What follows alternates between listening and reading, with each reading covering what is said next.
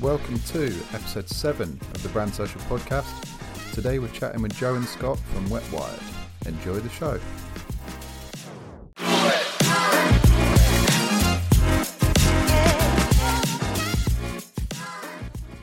Hey baby cakes.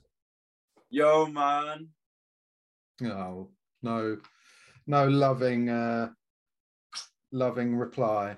Oh mate, like it's all loving replies out in public. When we get into when we're in private, you beat me really. With words, just want to clarify there for the listeners. Yeah. Just with words, not his fists. He only does that when it's just. Oh Jesus Christ, we're off to a good start, aren't we? How you doing, mate? Yeah, I'm all right, mate. I'm all right. It's for the first time since we started the pod. It's not a sweat box in here. It's quite nice. Yeah. Right. So I think the boys are here. Okay. So this is Joe and Scott from Wetwired, and yeah, they've got a really cool story. They're a fairly new brand, but yeah, they do some really fucking cool designs. It's all based off like, supernatural stuff and aliens and serial killers and all sorts, like really, really fucking cool source material. So yeah, be a good chat. Right. Anyway, let's get them in. Hey up now. Hey guys. Hey up. How's it going? Not bad at all. Getting in. We were on the old We were one. sat waiting on the old one. We were sat here Oh, just really? playing Sorry away. about All good. You got like You're ever. trying to serenade us there. Yeah, man. Yeah, Always, dude. So we always Fair enough. bring some space people down. Yeah. Yeah. Awesome. How's your week's been so far? Well, you've just come I've back just come back from Leeds, so Yeah. I just need to Oh, sleep. how was it? Yeah, it was good, man. I just need to sleep for another week. No, it was all right. Yeah, it was good, man. Who did you see there? 1975, saw them. Saw Arctic Monkeys, Wolf Alice. Yeah. Good. Yeah, man. Awesome, man. Yeah. So before we kind of jump into it properly, do you want to kind of tell us who you are, what your brand is, what you do? Yeah. Yeah, sound. So Joe and Scott. Wetwired is the brand. We just love aliens. Yeah, and it's all things paranormal, conspiracies, serial killers, true crime, anything that scares people is what we're kind of. And we aren't like afraid to kind of touch on any Sensitive subjects. No. Yeah. Like Awesome. as people have probably already seen, we did Jeffrey Dahmer, and we were like this close to being Banned from Instagram. Oh, really? Yeah, for some crazy reason, because like Tommy Lee got his cock out on Instagram and everybody was like sharing his photo and loving it, and then we put like a picture of Jeffrey Dahmer up and it's like instantly we're like flagged your band, like we were like what, but it's just I don't get it like so. Yeah. So how did you come up with the brand then? It was because I'm in a band, and then Joe was doing photos for the band that I'm in, and we were on a tour. We were on a tour, and Joe was on a tour with us, and we were just driving. And when I'm at night, I'm driving. I always just listen to podcasts because it's easy to drive to, and it keeps you awake. And like I'm always listening to like true crime or UFO ones or whatever. And I just said to Joe, I was just like, wouldn't it be cool if there was like a clothing brand who did like shit like UFO stuff or serial killers and then Joe was just like, why don't we just start our own? And then we can't really think about it for a bit, did you? I then just randomly said to you, and so I was like, what do you reckon to this design? Just what the first design just came up with like the whole. Because originally the first design was inspired by Fire in the Sky. Well, I think that was actually what we were on about. That's what we were listening to. We were listening to when Travis Walton was on the Joe Rogan Experience. Yeah. So it all started from that, and then obviously Joe went away, and then because I put the first design on my Instagram. Then yeah, I just did I didn't put any of the brand stuff because at this stage we didn't actually have the brand. I put it pretty sick, and then a week later I messaged you with full, pretty much brand name and stuff. Everything. I was just like, let's go with it all. Sorry, I was just going to say, as you brought up the name, where's the name Wetwired come from? X-Files. X-Files. It's from from a episode where basically they're getting mind controlled by TVs and stuff. Through the television. Pretty much, very similar to kind of what the events going on today with stuff. Fitting really, yeah. So yeah, love it. VHS aesthetic came from as well. Like they're both massive X-Files fans, so it's kind of like basically the whole brand's kind of like a 90s throwback. Yeah. Everything from like the paranormal 90s, like the used to have Sightings, a program in the 90s I used to watch when I was a kid. I don't know if anybody can remember that show, but it had like the scariest intro, like that haunted my life for like years after watching that. But yeah, so everything was based on that. That first design was like pretty much like that, but then the whole thing has been based on like I said, we're trying to keep it kind of like 90s aesthetic as well as doing like what we want to do with the brands, like so. Yeah. Well, I mean, that's the thing, isn't it? It's kind of brands, for all of us as brand owners, the brands are kind of an extension of ourselves, aren't they? They're kind of, you're doing what you're interested in. Yeah. But it's really cool, guys. And it seems as if a lot of people are interested in it as well. Yeah. Obviously, we've only been a brand for 6 months, and like already, like we've got like a really good cult following, and people who post like they instantly buy, and it's like we're like blown away by. I appreciate it. Like people are instantly wanting us to put out more, like so which is good. Keeps us. We can just carry on doing what we're doing, because then we'll have a discussion and be like, oh, what do you want to do next? And it's like either I'll come up with one, or Joe will say, oh, like Joe came up with the Warrens for the this drop what we're doing now. So and it's like people are like love it. People love that shit. So no, it's awesome. You found a proper little niche there of customers and all that. Like so the way you're doing kind of like your releases at the minute, is it all on pre-order then? Yeah, so everything we do, because we work closely with one of the t-shirt printers, so I don't know if you've seen our designs, but they're quite complex, and a lot of designers won't. Like a lot of printers just aren't interested because it's just that fiddly. But we work with a guy. I printed one of them. Oh yeah, you did. Yeah, well there you are. Boys, yeah, they are the legends. Yeah, just all the time. Like, just think you can do this, and he's like, no, but I'll give it a shot, and then he comes back and looks. So Help me. There's 50 layers here. It's not even really printable. Every time I'm just like, I don't even need to think. I just do it up. That's a good thing though. Though it gives like we don't have any limitations with the design. No. And how it always comes out. We always want it looking a bit grungy, a bit 90s anyway. Yeah. So any detail that's lost adds to the kind of the effect of it. Yeah. So it does take. I haven't got to be as conscious when designing stuff. I can just be like, well, this is a cool photo. Obviously, everything we do is using real photos and kind of. The Zodiac one was the sketch of Zodiac. The Don, there's court case photo. The Warrens one's a picture of the Annabelle doll. So it's all actual photos, and all real stuff. So it means we can actually use the real stuff and not have to worry about is it going to come out and be printable, because a lot of people can't print that well. So it gives kind of a little niche kind of advantage really, because it's. We went to like a few first, didn't we? Yeah, we went to a few before. We managed to get with Roy. Yeah, with Roy, and they were a bit like, I don't know if we can do this. We'd have to do test prints and stuff. And we were like, well, even on the first one, on the Travis one, which is probably one of the most basic, the simpler ones. Yeah, it was like, I don't know about that. So we went to Roy.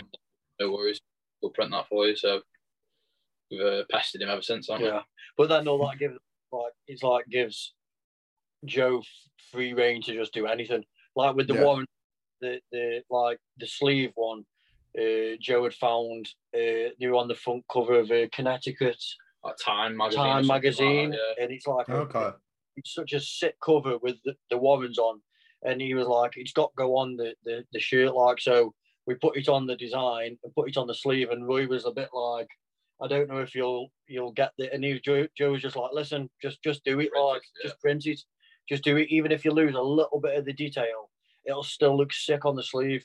So we were, you know, it's like, but we know that, like, well, we've had like all the prints on the sleeves have come out absolutely perfect, like, so like blown away by them. Everybody's blown away by how sick the print. We're blown away. We get them and we're just like, fuck me, this is sick. Like we've had one for ourselves, because you're like, oh, I'll have to have that. I've got to have that one. You know what I mean? Yeah. But it's part of it, mate. You have to have one for yourself. Yeah, 100%. Yeah, always. Yeah. So, kind of, where do you kind of see the brand actually going then? Where do you kind of want to be in a year's time? Do you have like a sort of I guess pathway for the brand, or are you just kind of rolling with it? So far it's gone dead quick.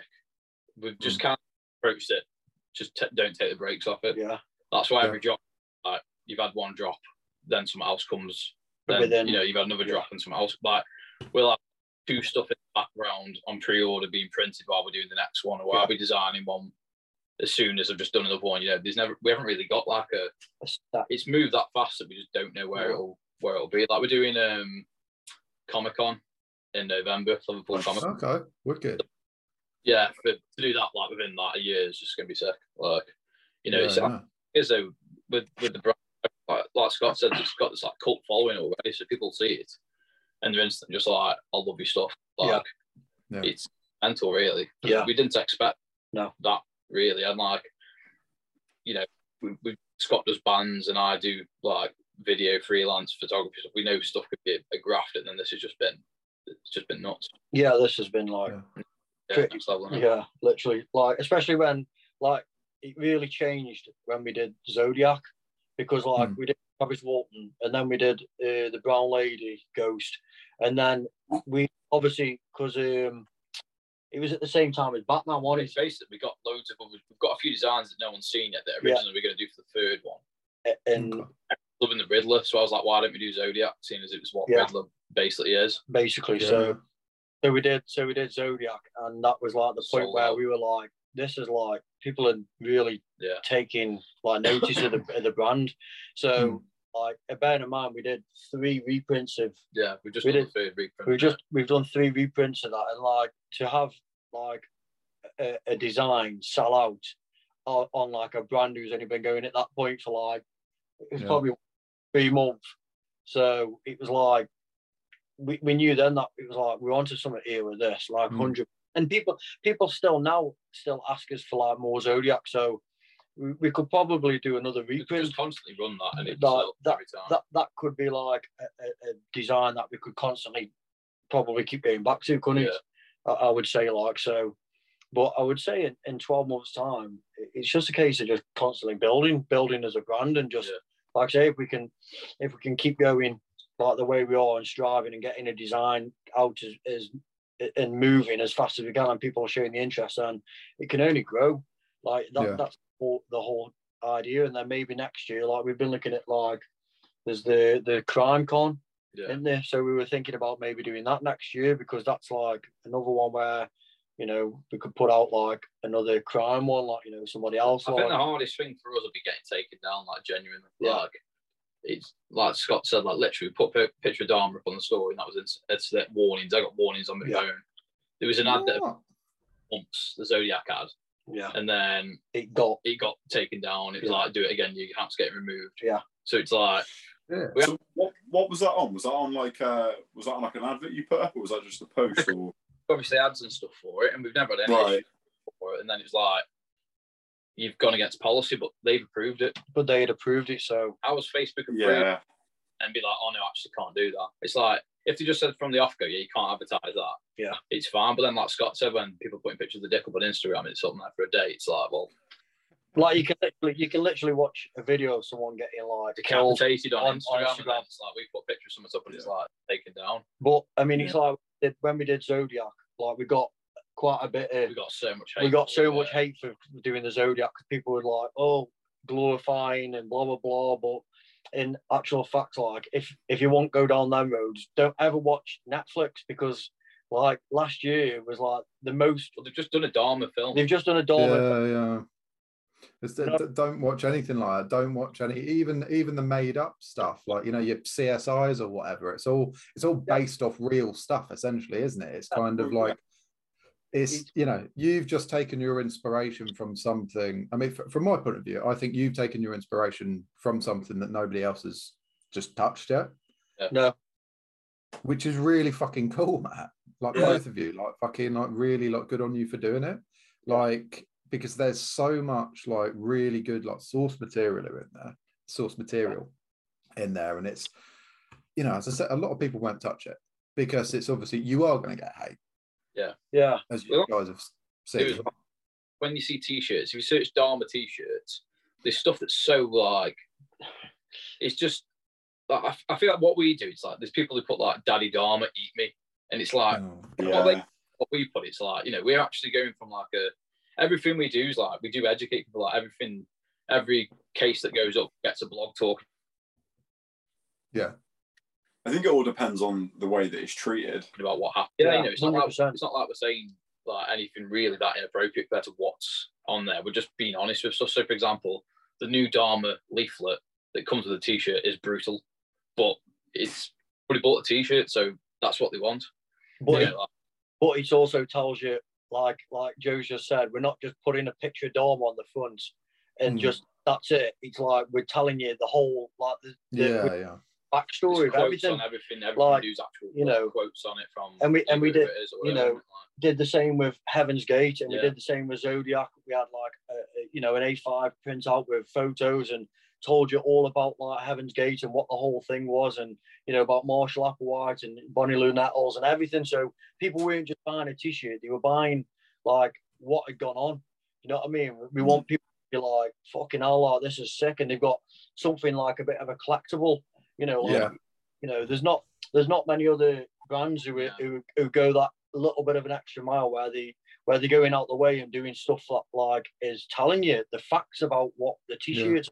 You know what I mean? So we feel like we kind of not just putting them out and just being like, oh, here's a t-shirt with Dharma on the front, like, there you go, give us, you know, 30 quid or whatever. We're actually giving you the full story of everything, and like I say, Joe's making all the videos up, and all the videos are from actual stuff, like, you know, when he did the Dharma one, it was like parts from when he was in court, and, you know, but everybody knows the story of Dharma and that, so it's not like as if it's like going back to what we were saying, it's not like a shock value, it's not like something like, you know, it's not like literally the internet exists. It's the internet, you know. Go on the internet, search for 5 minutes, and you can pull it. I suppose you could argue that you just documenting a bit of history, couldn't you? Yeah, literally, honestly. You know what I mean? To be fair, though, the hate. Yeah, it makes us want to do more. Like, as soon as we hate, amen. We'll do the album market then, because it's just, I don't know. It shows it's making people love us for the same reason people hate us. Like, people, I'll just put Dharma on a t-shirt, or we'll put a mass suicide from Heaven's Gate on a t-shirt. Like, you know, there's not many people playing it. Everyone's kind of playing it safe. Like, we kind of wanted to go away from the kind of the film thing, didn't we? As in, like, people, there's a lot of mint brands out that do films and stuff, but we wanted to kind of go the other way and be like, right, this is kind of the real stuff that actually has happened, and there's plenty of stuff that can inspire t-shirts. Within that. Like when we did the Travis Walton one, there wasn't really any photos of, like, Travis Walton or anything, so we did have to use, like, stills from the film, which was a Fire in the Sky film, but obviously everything else, it's all been, like, to the really, you know, accurate, done, like, you know what I mean? So it's sick. That's wicked, mate. Awesome. Really, really love it. Cheers, man. Thank you. My next question has sort of been answered for me, really, because I was going to ask you what your experience with like digital marketing is, you know, like creating ads and stuff like that. And obviously you've said that one of them was taken down. Have you got any other experiences with that, or? So being taken down? Well, just through running ads in general. So my day job is marketing. So Okay. time anyway. I do marketing for like a hydroponics company, so it's the same kind of thing where you can't put anything up there taken down, but what we do is in-house. I do all designs, videos and stuff. For the ads and stuff, not really. Like when we've done like the Warren one, it's easy because there's stuff like The Conjuring and stuff. So the films out there that are based on, it does us a favour because it's like, for example, there's loads of stuff we want to do, but there's no way of getting it out there until we build the brand up, because it's like that obscure that it's kind of, you wouldn't be able to do ads on it, or you'd have to do really generic ones and just no one would see it or buy it. So do you feel that it's kind of like when you're going down your kind of design route then, or the kind of subject that you're kind of focusing on then, are you kind of, I guess, more intentionally going down the route of the stuff that's kind of already been a bit popularized? I think for now, because we've got loads of ideas and we've got mock-ups. Like one of the mock-ups we do is for cattle mutilation. So when like the cattle are getting like, cut open, mutated, like hundreds of them on like ranches in America, and people don't know what it says. So unless we aren't at the point yet where we can put a t-shirt out and sell it just through Instagram, especially our Instagram is at the moment where it's not showing people the algorithm fucked. So we're relying on stuff that's got, we're trying to build the brand out with stuff that people know. But then once we've done that, then we can start doing the smaller things that no one knows about. Heaven's Gate's well known, Dharma's well known, Zodiac's well known, Warren's are well known. Yeah. But people know of them, but sometimes they don't know what happened, or it's just like, no. So you're still that the history behind it. And if they've only seen films and stuff, half the time the films aren't real. Like we were watching a documentary when we were camping about Dharma, and it was just completely wrong. Yeah, what happened? Like, everything we do, we proper dive into what it is and stuff. And there's like little details that we find. There's been Scott's come up with an idea and said, right, go find me videos on it. Clips on it, interviews with the people, and then I'll go through it. And everything we do design-wise is based on the actual info. So, like the Heaven's Gate one was purple themed because that's the colour the covers are used to cover them up. Yeah. Right. So there's a lot of the actual designs and stuff. It's not just like, right, go get the first photo you see on Google and put it on. No, you can actually put quite a lot of research into it. I don't just want to say a little bit, because it's, you can tell that you've put a lot of thought in and a lot of work into them. Doing all the marketing for it. Like, so when Heaven's Gate came on, for that month we're doing Heaven's Gate, all me and Scott read about and look at Heaven's Gate. Yeah, I even said to Joe, if I'd have been in America in the 90s, I'd have probably joined Heaven's Gate. I was like, I got like fascinated with it. I was like, this shit's mental. Like, I was just like, this is. But it's majorly interesting as well. Like, even like reading about, like, say, Dharma and all that, and like I said to you, we were on about Dharma, and I said it's like a shame that he got killed in prison. I know a lot of people go, well, why is it a fucking shame? Just because he was like completely normal. Like he was normal, but his mind was so fucking, like, imagine if people could have like researched what actually made him properly tick, and like why he did what he did, because he didn't really have a bad childhood or upbringing. He just was fucking like weird. He was just wrong. You know what I mean? Like, but no one ever got the chance to actually like dive into what he was thinking, because he got fucking killed in prison. So it was like kind of like a waste of like serial killer, whatever they call themselves, like, what are they called when they? Yeah, I know what you mean. Like, like he could have been studied to learn. Like, to learn what he did. Like, but going back to what you said about the ads and stuff, like I remember like when we did the Go one, like we kind of like we're doing okay, but then like I said, as soon as we did Zodiac, it was like as if like we found the solution for what we were doing. Like we can like literally hitch on to so many tags for Zodiac. You could do ads for the Zodiac film. Film. Prime making. I was going to say, I bet that's I don't want to say easy, but quite. I mean, there's a lot more that comes to mind when it comes to like detailed targeting and stuff like that. like I said, the first design went down there well, but it's a lot of people we know buying them, kind of supporting the brand as we get up and running. The second one we were selling t-shirts like London, which is big for us. We're hitting them here. We knew it was either through Instagram or through adverts. We were selling them. Like, I still think that design's one of the best ones. It never sold as many. No. Because the ads weren't as good. No. Yeah. You couldn't get out of there with the ads. As soon as we put Zodiac on, like I said, it was a combination of people were obsessed with the Riddler, which pretty much was Zodiac in the Batman film. Yeah. Could do proper ads to that kind of area. Literally, I remember just sitting there at work and my phone was just buzzing all day. It was like, new order. And I was thinking, we're going to fucking sell this out. Like, it was like, follower, order, order. We literally sold out. What the fuck? Like, it was legit. And so I was like, we're going to reprint this. Because originally we were like, one lot and we're done.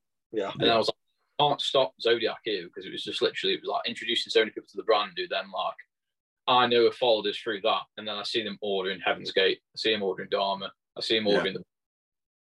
So, it's kind of, that was the perfect one to get people who like that kind of genre and that kind of style into the brand, really. And that was the first one where we kind of thought, you know what, we're on something here with this. Yeah. Yeah. And took them all down. Yeah. Killed the ad. We found ways around. So how do you? How do you actually model the ads? Do you just use mock-ups, or do you use like models, or what's your what experience you have with models and stuff like that? No, just I don't know. Like I said, it's second nature to me because I've done it for a job for 5 years. So literally through Facebook Ads Manager, getting them all up like that. We already know what we want and stuff, and how to kind of get people clicking on the stuff. So the hardest part is literally one, having something that we can relate it to on Facebook, because obviously it's not like everything. You can't say like, I want to send the Dharma one to people like Dharma, because obviously they're not going to Dharma. They don't even like it when you put a picture up, so they're not going to let you like a Jeffrey Dahmer fan page on Facebook. So if you haven't got Dahmer, but they might like serial killers, they probably like Zodiac. Yeah. So you could use that film, or for like I said, for the Warrens one, it's like, right, there isn't a Ed and Lorraine Warren one, so there's The Conjuring and there's Annabelle film and Amityville. Yeah.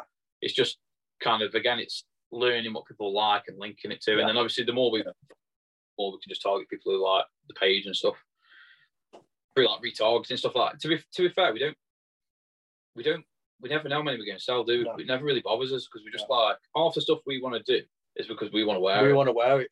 So it's like, right, with Dharma, maybe we'll sell a few as well. Yeah. So it's not as expensive for us. No. But yeah, no, they're a weird one, ads are, because like I said, it's Facebook will say yes to them, and then 2 months later, randomly decide it wants to report them. Yeah. So. Was it as long as 2 months? Yeah, it was 2 months. Really? Just reported on the third Dharma reprint. So we'd already done t-shirts by the time that this had got reported. Yeah. So I said that to him on like the case. I was like, how come you've one, approved it, and two, I bet you what that is that's actually somebody going in and just reporting it. It's not Instagram flagging it. It's just some fucking sado that's like, I don't like this. Yeah. It would have been. Because, I mean, why would they pull an ad that's doing well? Well, the thing is, I always think we're paying. We put a lot of money into our ads. It's stupid to put down. We're not massive, but for a small company, and again, it helps that I know what I'm doing. We put a lot of money into ads and stuff, and it's just like, you don't want money, then fine, we'll find other ways to do stuff. Because I said to you, I was like, if we got reported again, we probably got the account closed temporarily. Yeah, I would say but we did find a way. You found a way around it, didn't you? Because when we got reported, we just went quiet, didn't we? Yeah, we just went quiet. Quiet for a bit, and then you changed the ad, didn't you? You took Dharma's name out, didn't you? Yeah, I took Dharma's name out of it, and I took out serial killer. Yeah, so it kind of like hot the fence of like being. I think if doing it that way, I think if somebody sees that is going to be offended by it, they're not going to instantly see that, serial killer, Dharma, all this blah blah blah. It's kind of they'll probably just scroll by. Yeah, you changed the photo as well. I think you did like a section of just the shirt instead of having Dharma. I think it was just like maybe his torso and his arms and his head was off, so it changed. It's just like it's just stupid. It's just stupid, like, because you, like I said, you can go on Instagram right now and put in somebody being killed, and you can just go and watch it and see, like, it's there. And the thing like, is about our account as well is I've made it so no one can even see it if they're under 18. Yeah. So setting on it, we're getting people kicking off. It's like if you don't like so much, don't watch it. Well, we had one of the comments when we did Zodiac was, are you gonna do Hitler next? Yeah, like now, because you're glorifying killers, it's like just shut up, like just stop, like just fuck off, just fuck off. Yeah, so, like I said, it makes us want to do it more though. Yeah, like I've got a couple of ones that are probably worse than Dharma. Yeah, well, kind of touch on different subjects. So you know, it's. But we kind of decided that after Dharma, we were like, right, we need to step away from serial killers for a couple, and that's why we, like, Joe came up with the Warrens, and then we've got another the next ones, aren't we? Like the next design after the Warrens is going to be another one that's more like paranormal instead of. So I was going to say, have you got any cases that you just won't touch? You won't go near them because you just think they're too heavy. I think some of the English ones. Yeah, like we said, like Myra Hindley and Ian Brady, we probably would on, because anything that involves like kids mainly, like, because it's just a no-go. It's a bit different when it's American stuff, because it's like, I don't know, it's like if you walk around with a Dharma t-shirt on over here, 90% of people won't even know who he is. So yeah. But if you walk around with someone like Myra Hindley, fucking, like, you know, that's asking for trouble, I think. So the probably that, like, maybe like Dennis Nielsen is like one who we'd probably do over here, because he was basically Britain's Jeffrey Dahmer. You know what I mean? Yeah. But I would say anything with like with kids in is like a no-go. To be fair, I was just thinking, I probably. I mean, I'm from Cheltenham, and obviously you got Fred and Rose in Gloucester. And I'm just sort of thinking, if I was to see somebody walking around with a Fred and Rose sort of t-shirt, I'd be a bit like, you know? But there's a lot of people ordering from America, so there's loads of people walking around. Like California with Zodiac t-shirts. Yeah, because you said Dharma pre-orders and stuff. Yeah, we'd had a couple from California for Zodiac, haven't we? So, someone from Cali or Dharma. I think the Zodiac one's particularly kind of like interesting, though, because it's still unsolved, isn't it? Yeah. So there's that kind of like, there's that mystical kind of element to it where it's like. Well, it was last year. They actually think that they solved it, don't they? Because there was always two people who was like the main two people who they thought it was was Allen or Gary Francis, or was it Francis Gary Post, whichever way his name is. But there was them two who they were like, it was either him or either him. But Arthur Lee Allen died in like the 90s, I think, or the early 2000s. And then Gary Post died in like 2 years ago, but they reckon that he actually admitted to being the Zodiac killer, but I don't know how true that is. But then, I don't know. It makes it more interesting, because like when we made the brand, I made like the kind of the free initial drops were almost hinted at. We went through I did the Watch the Skies, Fear the Unknown, Prepare for the End, and that was kind of like the first three drops. Like Watch the Skies was the Travis Walton one, Prepare for the End was the Ghost one, and then Fear the Unknown ended up to be Zodiac. So it's kind of them first three statements we ever released on Instagram ended up being the first three drops. But people never know what's coming next. I think that's what they like. It's, you know, it's in Raynham Hall Ghost, which is like one of the oldest ghost photographs ever caught, to Zodiac Killer, which is the most prolific unknown serial killer in America. So, you know, there's loads of stuff we want to do, isn't there? Like, it kind of comes from what we kind of our thoughts on stuff as well. It's kind of, you know, out there, kind of it's stuff people aren't doing. You never know what you're going to do. Like there's a load of stuff we want to do. Like we've been sat on Bigfoot for ages. Like, but Bigfoot's one of them where got to be off the brand's back than like the ads, I think, because I don't think the ads are low.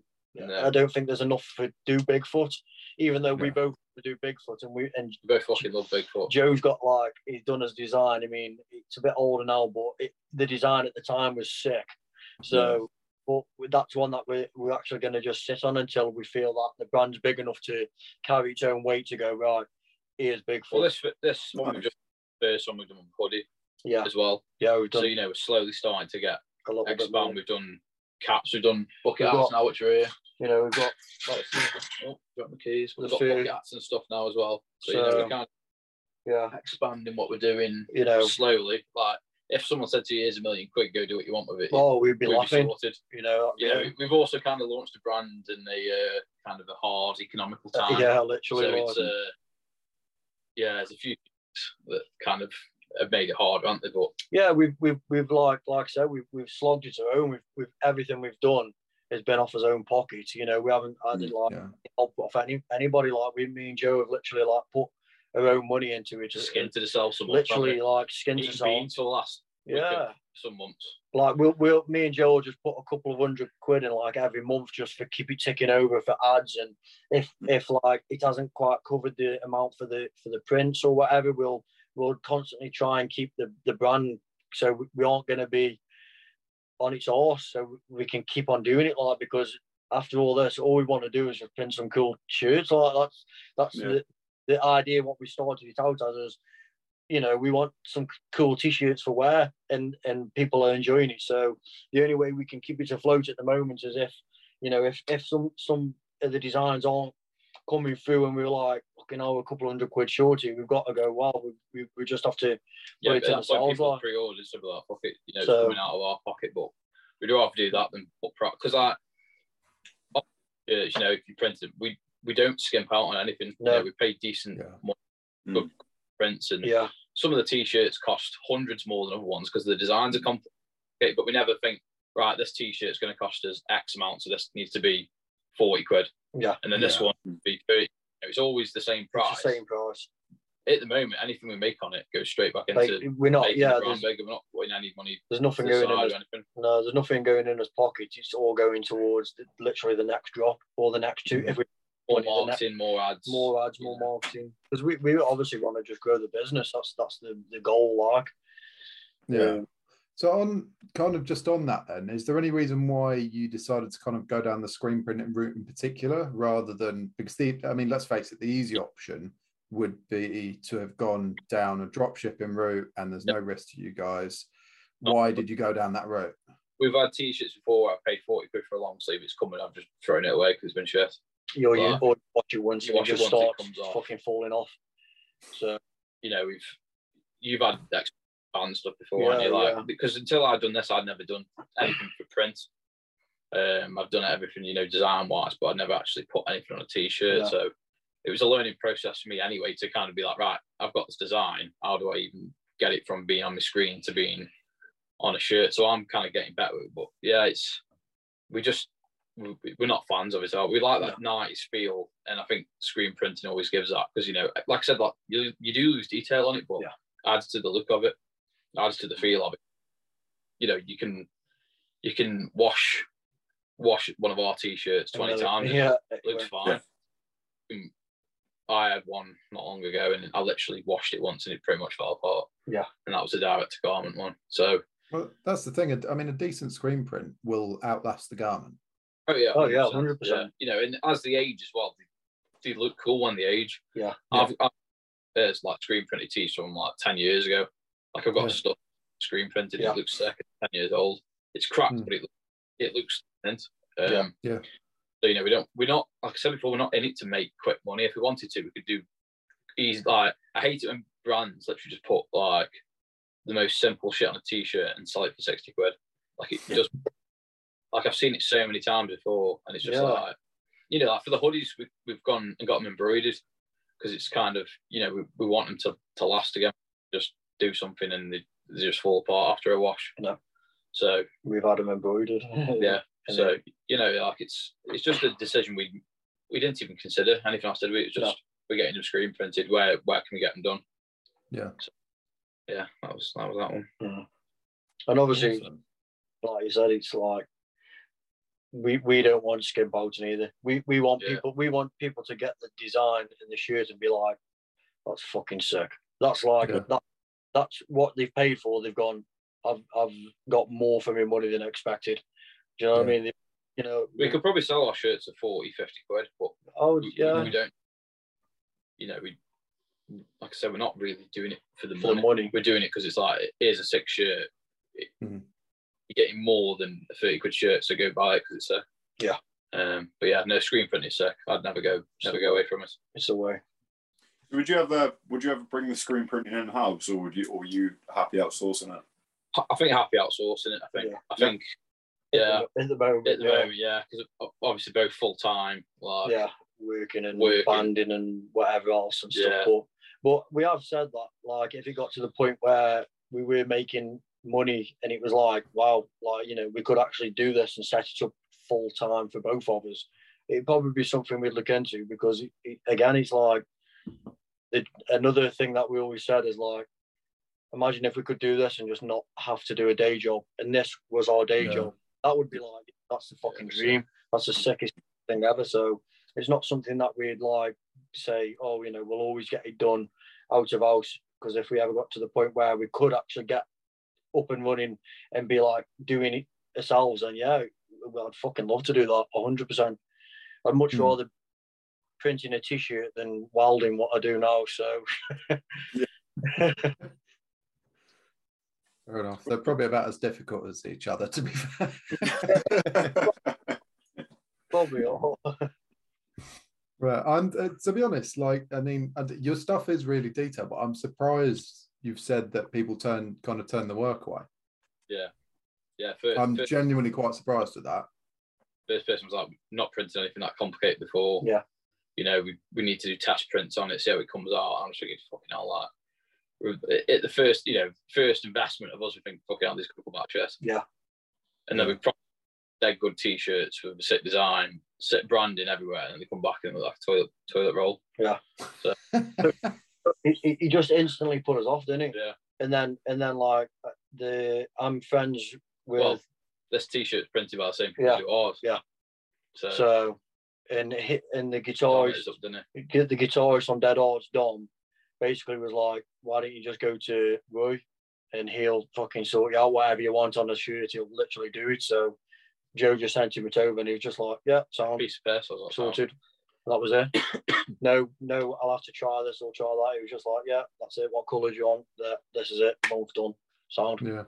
And then we've just been with Roy ever since, because it's just simple. Lad. Well, like I said, he doesn't say no to a challenge. So fair enough. He's a good lad. Yeah.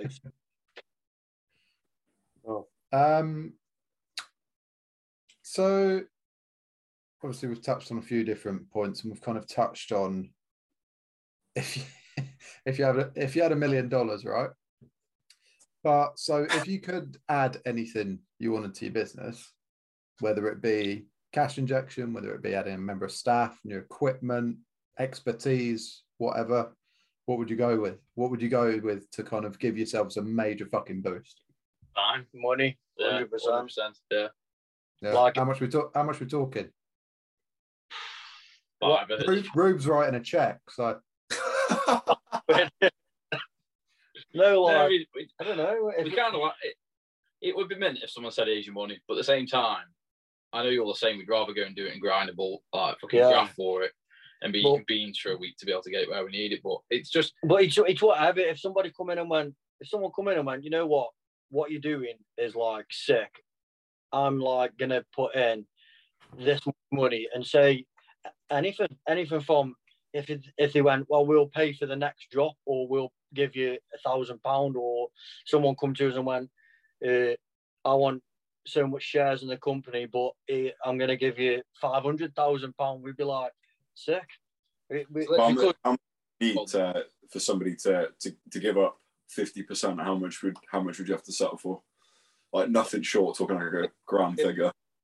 Because again, no one's doing this, and no one's doing this either. Yeah, both from like it's our backgrounds are both like working class, aren't we? So it's kind of everything we do, we've seen people do stuff and they've had like a lot of help, and we've looked at it and thought, I don't know, like I'd rather do it on my own. Like I'd literally rather eating beans. There's been times when me and Scott are like, I'm fucking skint all the time. Yeah. Like, you know, but we'd rather do it like that and have something that's us than be something that's just a corporate fucking. Yeah. So, yeah. I mean, that was the thing when we started the pod. It's kind of, I think we mentioned it on the last episode with Darren, and kind of said that it's probably harder than what we originally thought it was going to be to find brands that we wanted to speak to. Yeah. Because we wanted to speak to people who have got fucking skin in the game. Yeah. You know, who've like done it off their own fucking backs and really put like a load of fucking work in. Yeah. And like there's so many brands out there that both of us have found and gone, oh, hang on, they're just doing fucking drop shipping. Yeah. Literally. That's it. And it's like, and it's, you know, when I see that, it is really fucking disappointing. Yeah. Because it's like these brands would be so much better if they were done this way. Yeah. Because when you're running a brand in that way, the whole dropshipping thing and everything, you're not even fucking seeing the product that the customer's receiving. Not literally. Which to me is just so alien. Like I hand pull all my fucking shirts, as does Rue. Like you guys obviously outsource them, but they're coming to you and you're shipping them out to your customers. So you're actually getting to fucking hold the garments, look at the fucking print.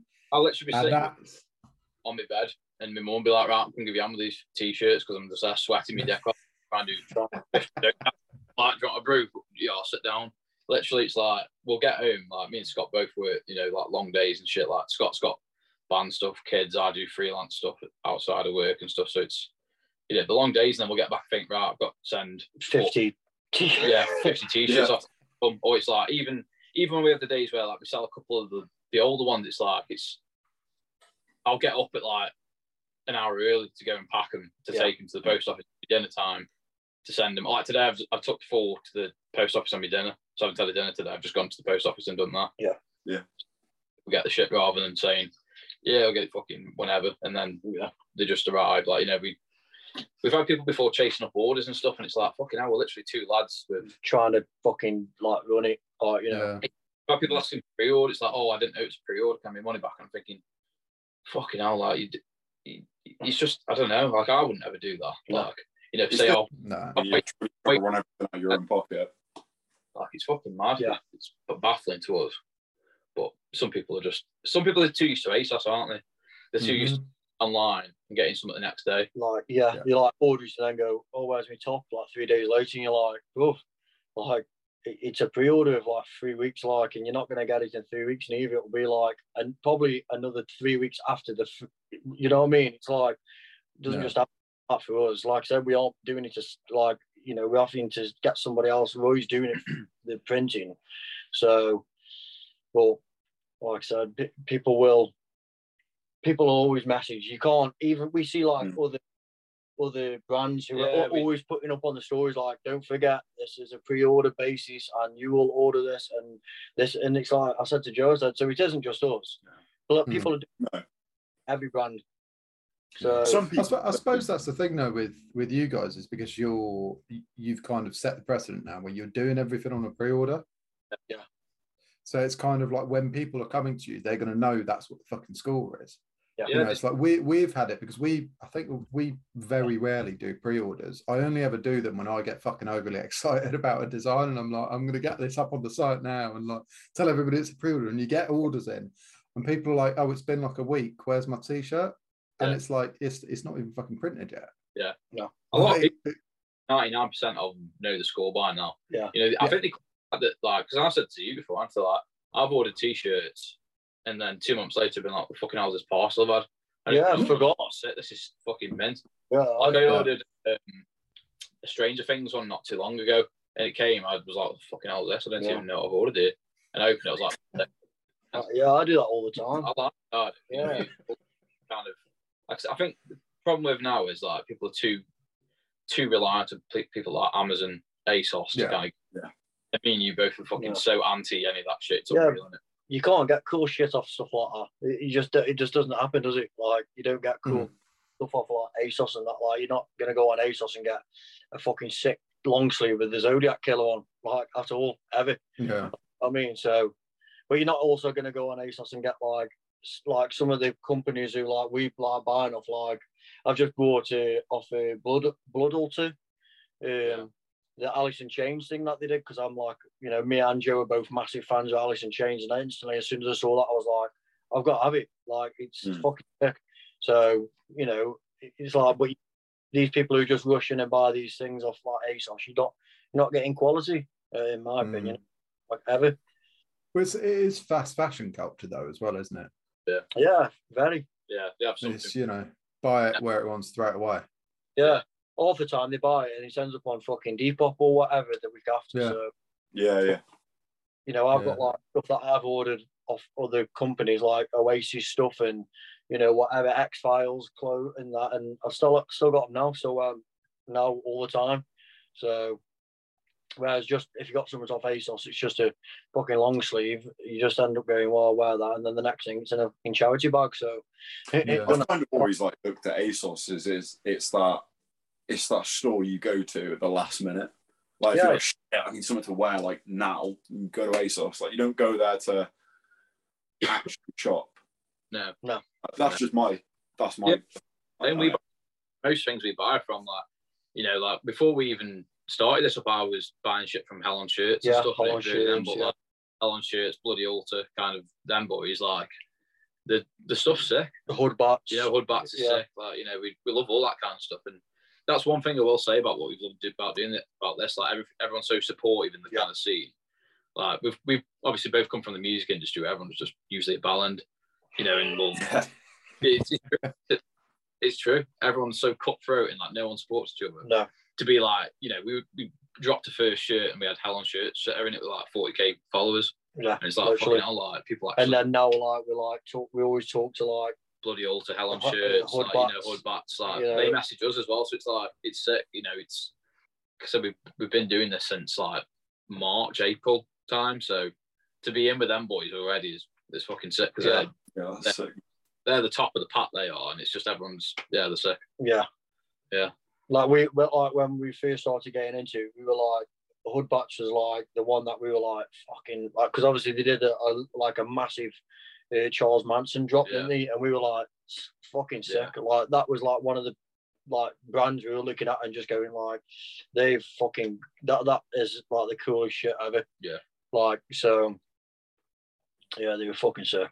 But like I said, being able to be like in this scene of like all these brands, and these brands also now looking at us and going, well, you know, if you like serial killers and stuff, go check out Wetwired, and that's fucking.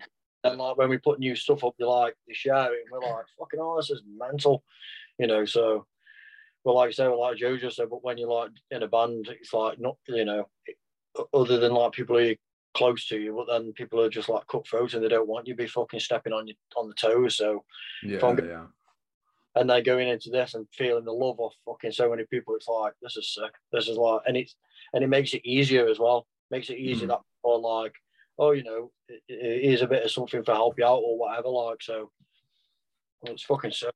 It's such a nice community. Yeah, it's genuinely really fucking cool. You found like a really supportive niche as well, because it's, I mean, in the kind of stuff that me and Rube are doing, like the whole tattoo inspired shit and all that, like I think we're both branching off into slightly different areas. Yeah. And it's been going that way for a little while now. But it's, I think because we're both built our audiences based off that. Like the whole tattoo inspired, the traditional tattoo inspired stuff. I can't just suddenly go, oh yeah, we're doing this now, sort of thing. So we're just going to fucking alienate people. So it's kind of making that gradual transition over, because I've not lost the love for that sort of thing, but it's just been fucking done to death.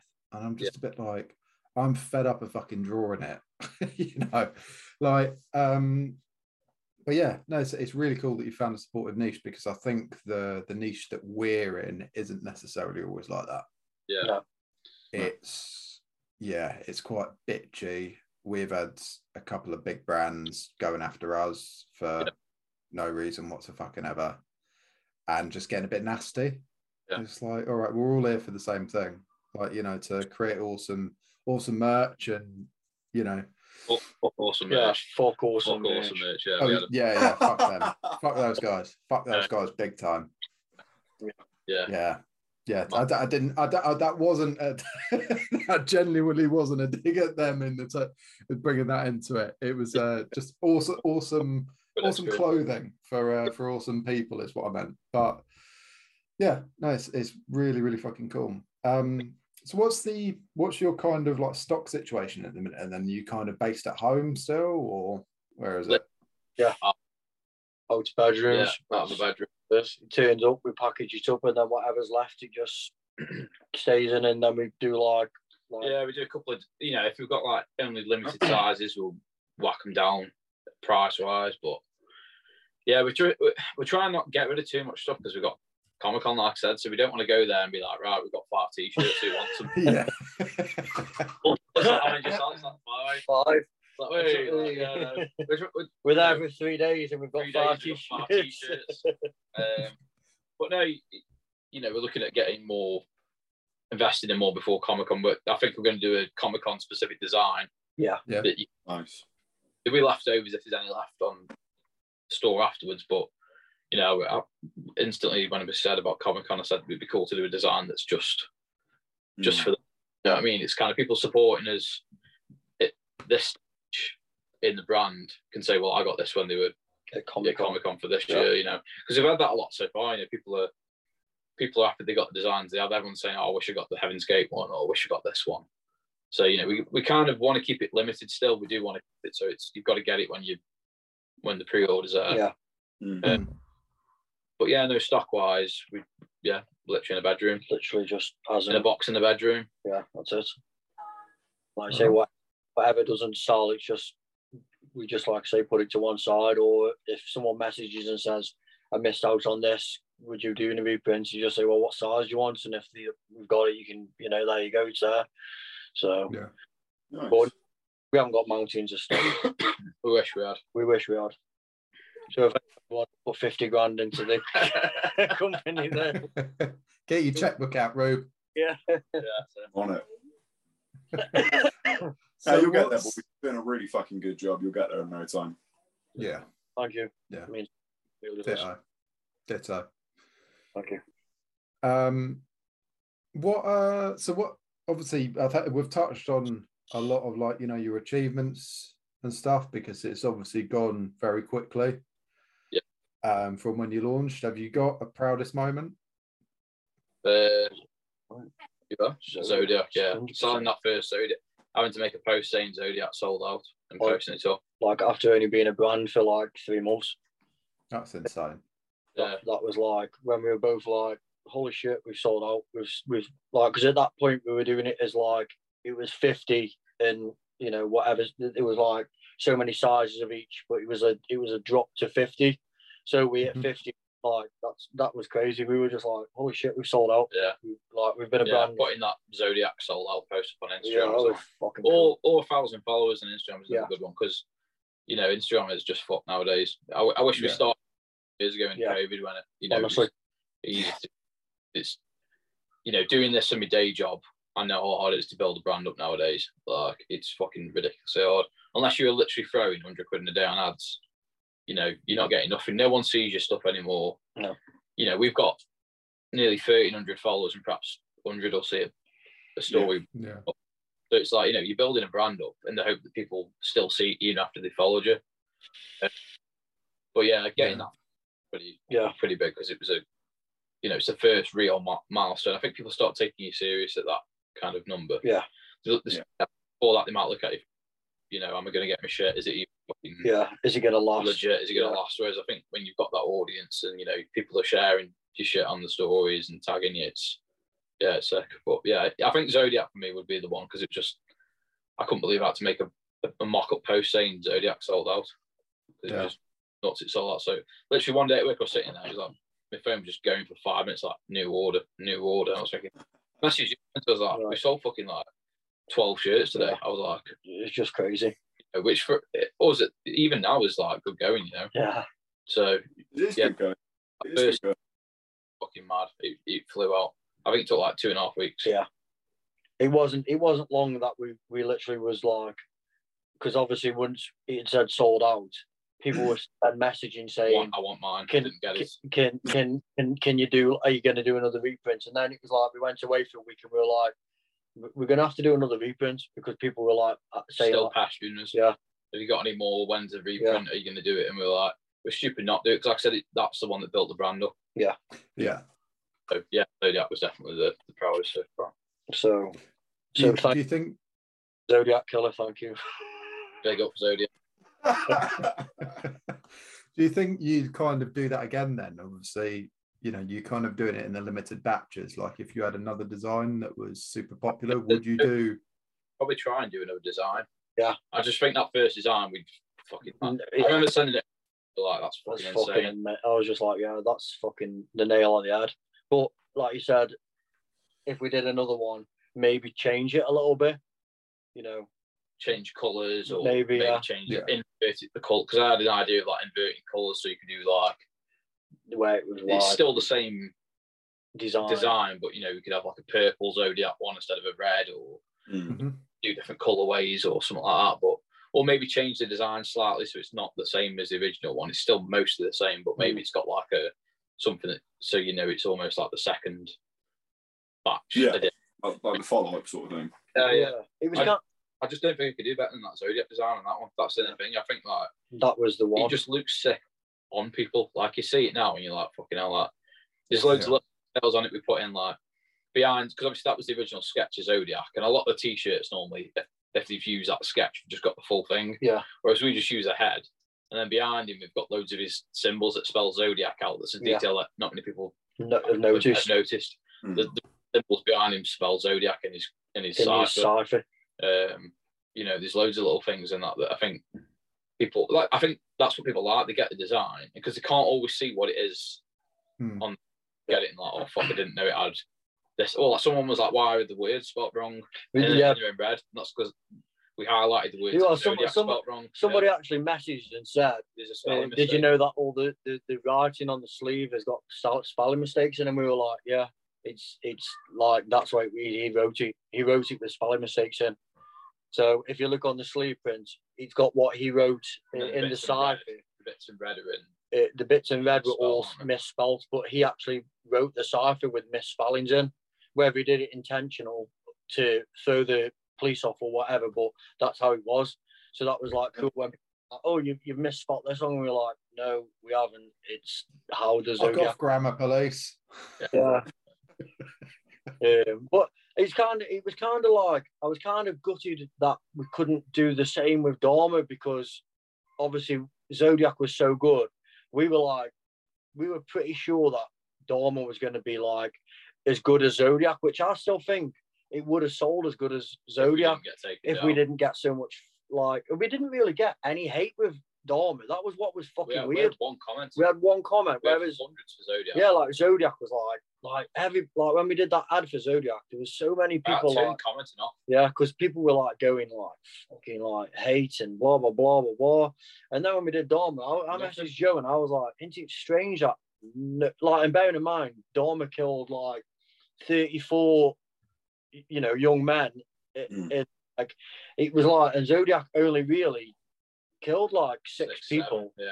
7, even though he said he killed more, they only actually knew of like 6 or 7 people that he killed, whereas Dharma openly admitted that he killed 34 people and in bad ways as well. He shot them, there's not a good way to kill anybody, but Zodiac went in, shot him or stabbed him and they were dead, whereas like Dharma was like doing all this mad shit with them, cutting them open, acid in the brain. Yeah, we just had nothing. Nothing.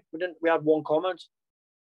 I've heard of that guy before. Sorry, it's just sort of clicked now when you said about acid in the brain. I'm like, shit, I swear I've listened to podcasts about this guy. Yeah. But like I said, but that was why I was more gutted, because of the fact that we couldn't get the people to see the Dharma design as much as the Zodiac, which was like I was sure that it was going to be like, I was like, this is going to sell out like Zodiac.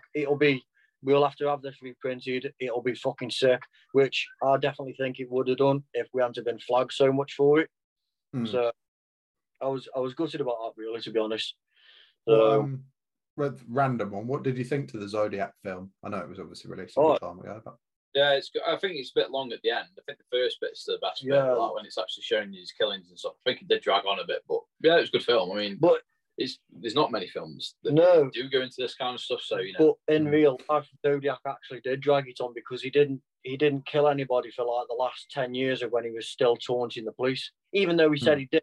No, they never found any bodies for the last 10 years of him taunting the police. He was still sending letters and still like doing that. So in the film, they kind of did say exactly how it was. I think in the end, like the police were just like, well, he's still sending letters, but he's not actually doing anything. So, what was that? What was that one? Fairly recent one. That one with Zac Efron. Was that Ted Bundy?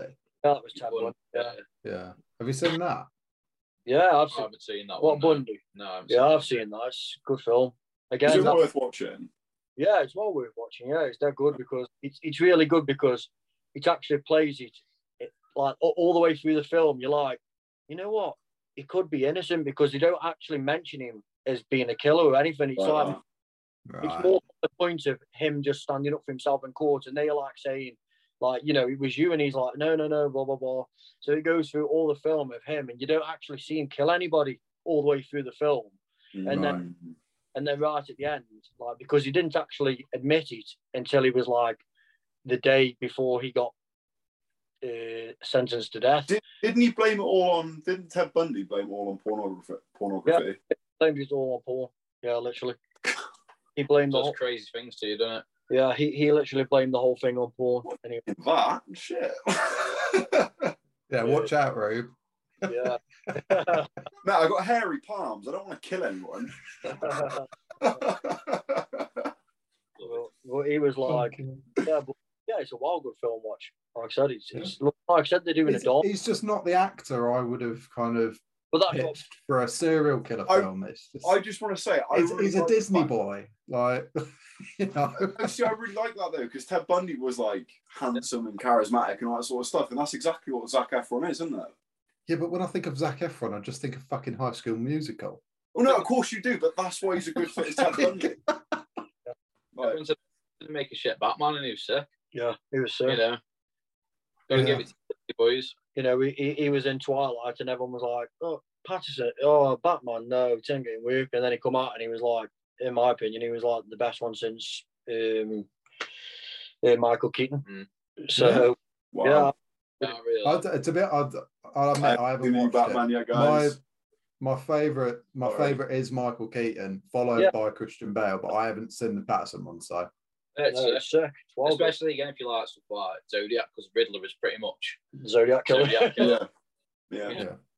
That's all we do, and just watch films on all this shit all day, because it's that's how often the designs come up, where it's like I'll be like, right, we need to do Zodiac, and then we do it all. Scott will be like, right, we need to do this. Yeah. You want to do Heaven's Gate, dead bad, didn't you? Yeah. You were saying you pestering me for fucking like a month, like we need to do Heaven's Gate, and then like it was like people love that design, so. Yeah, but there's loads of other people who we want to do. There's loads like there's like I know you do. I really want to do Ted K. Ted Kaczynski, the Unabomber. Yeah. So that's probably going to be in there. And there was like we got Bigfoot. We want to do at some point, whether I'll change the design or not. Yeah. But there's like the thing is with this shit, it's endless. There's no real. You've got a huge catalogue. UFO stuff. Getting more people into it, like Jordan Peele's film Nope is like I've seen Nope, I don't think it's like good, but it's making a lot of people like aware of like UFO stuff and going looking. Netflix have just dropped Dharma documentary film, so and when also that comes out, that'll do a good bit for us. So. And also you've got like people like Jeremy Corbell, who's like doing like loads for the UFO community at the moment. So he did a documentary with Bob Lazar, who's like the guy who worked at Area. King. Yeah, he was like, he's the proof of saying that there was aliens, and he was like, his job was he was reverse engineering alien technology. Do you think the whole thing with Bob Lazar was actually? Do you think he actually worked at Area 51, or do you think he was chatting shit? I think he did. Yeah, it's quite convincing, isn't it? Start of what happened with Bob Lazar is they didn't admit he worked there until basically they came out with proof that he did. Then they said, "Oh yeah, he did." Yeah. So for ages they were trying to cover up the fact that he even worked there. Like they even actually said that he didn't go to university, didn't they? Yeah, people were like, well, there's records here, we can go to uni. So what do you mean? It was only until people came out and said, got proof that he went to here, did this, that you said he didn't, that they were like, oh yeah, he did. Well, there's a channel that a YouTube channel, I can't think what it's called now, but you know when Bob Lazar did the Joe Rogan show? Yes. Well, there's a channel where it's a guy who basically does like to see if people are like telling the truth. Okay. So he watches the video, and he was basically saying that if Bob Lazar is lying, he's the best liar on the planet. He was like, can't actually tell. Like he basically said that if he's lying, he's the best liar on the planet. Every detail he's ever brought out has always been true. Like it's the same in no matter what interview. Which is normally where they fuck up. Normally it's like, oh, this happened, but then 10 years later the story will slightly change. He's always been consistent. Yeah. No, he's always said what's happened has been the same. Yeah. He's had his drawings that have been confirmed. Yeah. They've confirmed he worked there now. Yeah. And it's like, well, you know, it's like I said, the most telling part was the fact they tried to cover up he worked there for years. Yeah. Until it was like almost the point where everyone knew who he was and knew, and then it's like, well, we can't cover it up anymore because everyone knows who he is. Yeah. I mean, even during when he was on the documentary with Jeremy Corbell, the FBI raided his like where he works. So, you know, after this element 1, what is it? 115. Yeah, so they were. So even then, they were still, you know, after him for that. Like, but it's the same as the Travis Walton thing. Like again, he was abducted in the 70s, and his story has never changed since that. The 70s. There's radiations on the trees that said he got abducted by, and they only discovered that years later when they went back and was like, actually, you know, the Geiger count was going off. There's something did happen that involves radiation.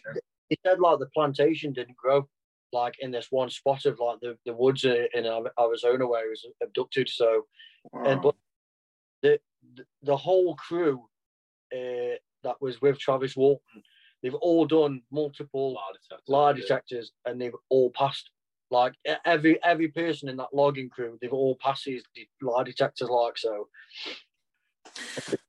So to change the subject slightly, but keep it on about lie detectors. What do you think about Tom DeLonge? Like, do you think anything that he's saying is? I don't know what he's saying. It's well, you can't knock the guy. He's what he's telling people is, you know, it's the same as Bob Lazar, isn't it? He's telling people the shit that he's, you know, he's obviously knows people who are high up in the UFO community, and you know, he said that he's got proof that the real and stuff, and he was that convinced that he pretty much fucking left Blink-182 to basically pursue trying to tell people that fucking aliens are real. That was one of the reasons. See, the only reason why I sort of went with the whole Tom DeLonge thing, but the only reason why I question it is because I watched, I can't remember who it was with, but I watched an interview of somebody completely discrediting him. Okay. And it was just saying about how, I mean, I don't know anything off the top of my head. I just sort of, you know, I've seen it a few times. And there was somebody that Tom DeLonge met. It was something like he heard something and then was flown out to have a meeting with somebody.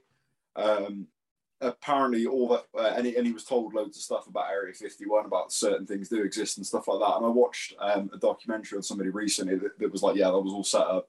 Somebody was supposed to go meet Tom to tell him loads of shit. And always like, do you believe? Because we always say whenever we do anything, do you believe? Do you believe? That's the end I put on every blog. It's do you believe?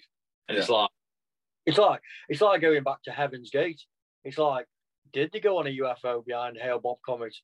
Nobody fucking knows it, because that was the whole of the journey of what they were trying to achieve, was they were going to a higher level of you know, and the whole thing was they killed the self, and the only way that they could get onto the spacecraft was in a soul form.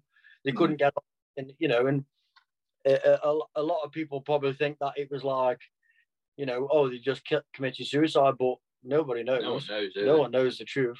There's a lot of stuff out there that like probably isn't real, but it makes the more credible stuff more interesting. Yeah. Like we've always said, haven't we? There's some stuff we'll probably end up doing that's like, you know, if we did Loch Ness is pretty much proven to be fake now. Fake, pretty much. But it's the whole idea behind Loch Ness and the legend of it. it's kind of more. I find it more interesting. I've always found shit like that. We can't explain it, like the Enfield haunting and stuff like that. Like, Dead Ed in the Rain Warren were con artists. Other people don't dare touch Annabelle because they say that it's going to kill you. Do you? Sorry, can I just say on that, because I absolutely fucking love the Enfield haunting. I really like it. I want to say two things. First of all, what was the film? Was it The Conjuring, the second one? Yeah, the second one. They fucking butchered that, didn't they? They really fucked the story up. They're not on like, they're not there to be like factual, are they? It's just like, no.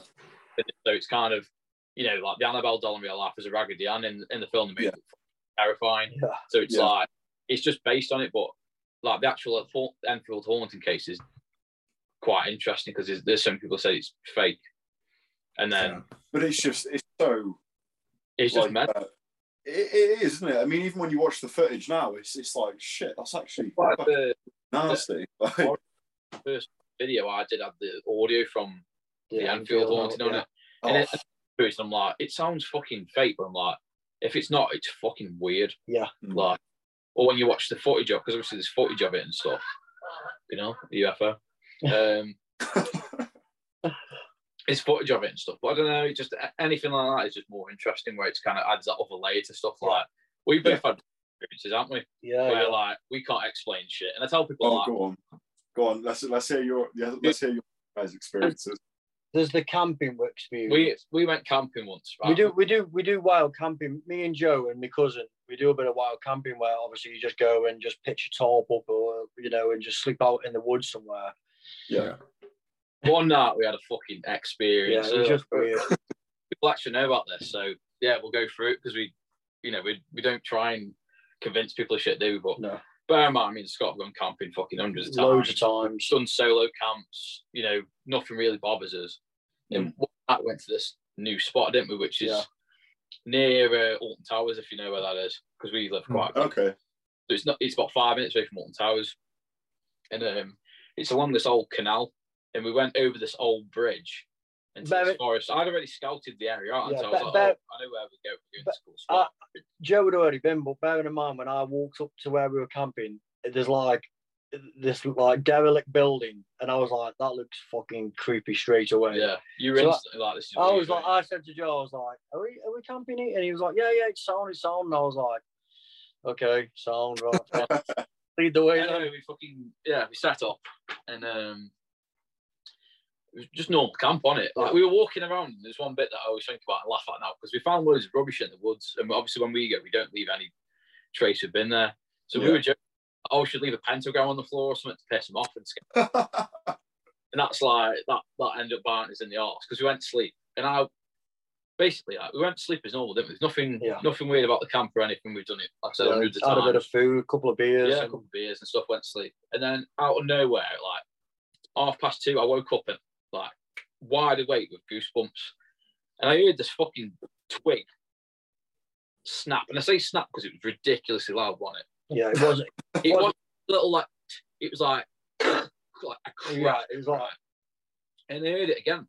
Scott always goes for a pest, don't you? Yeah. Halfway through the night, so I thought it was him at first, until I heard it the second time, and I was like, what the fuck is that? Because it's loud, whatever it was.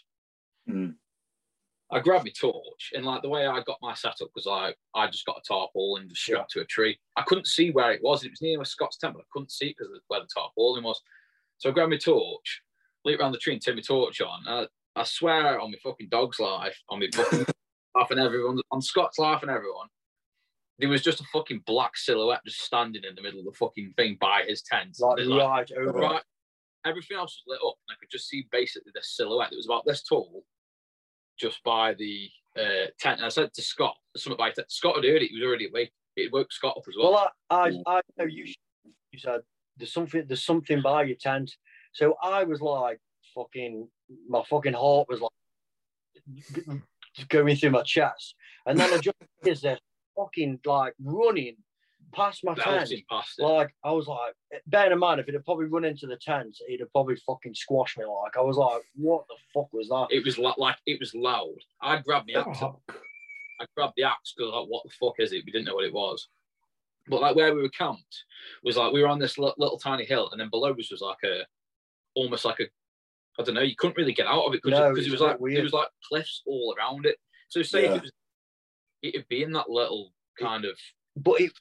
But you said it was like a full size. It wasn't like a badger. No, we've seen badgers and stuff before. Yeah. We've heard like when you hear a fox in the middle of the woods, it fucking scares the shit out of you because it sounds like someone screaming. But it's a fox. Yeah. Like, we saw this thing. Anyway, we were like, what should we do? We were like, I was just with goosebumps, like wide awake. Like, I was like, mate, I've just seen, like, basically when you look at other people's reports of shadow people, it's the exact same. It was like. Torch wasn't going through whatever this thing was. It was just black. Black. We tried to make the noise, didn't we? How loud it was. We couldn't snap anything loud enough to be that loud.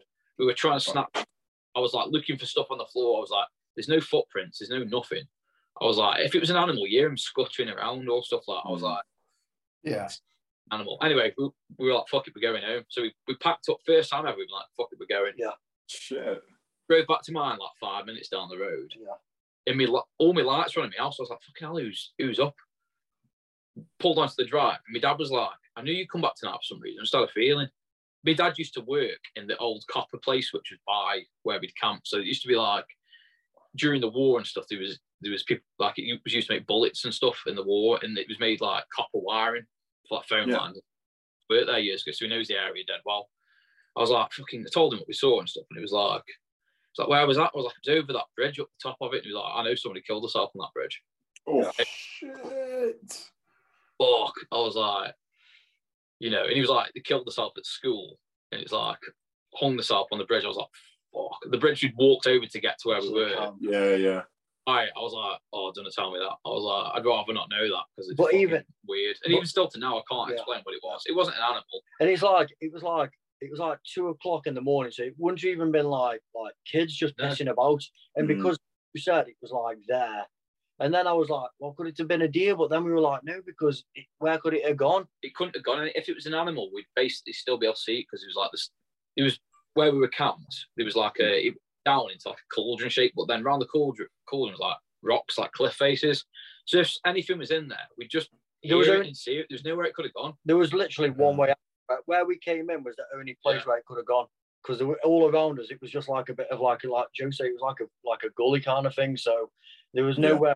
It was fucking weird, man. It was well, it was enough where we've been camping in woods like loads of times, fucking massive woods where like no one literally knows you're there, like you're miles away. And that's the first time we've both gone. Fuck it, we're going in. Like.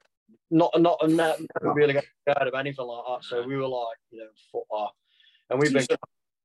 You said, sorry, I just thought of this. You said like shadow people and stuff like that. I've got a bit of an experience with something like that.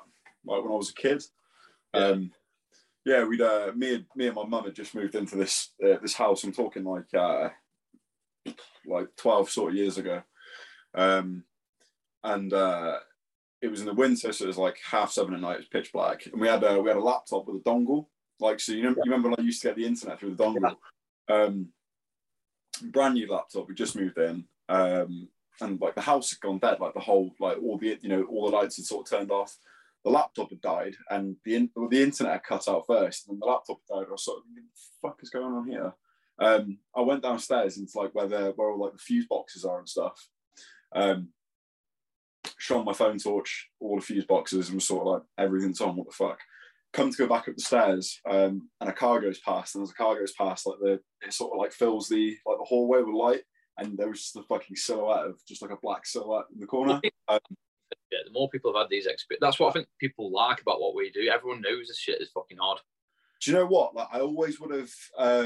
There's a little bit left to say, but I mean, if I hadn't had the following bit happen, I probably would have questioned myself on it, because it's sort of like it's a fucking a non-see-through shadow sort of thing. But our sister used to live like 5 minutes away, so I was like, all right, fuck this, I'm gone. But I ran out the back door, run to my sister's, kind of run in there. Her and her at the time boyfriend, now husband, was sat there like sort of having tea and stuff. I told them the story, and they were like, yeah, all right, whatever. And my sister was like, what the fuck is that? And there was like a big white feather like sticking out my t-shirt.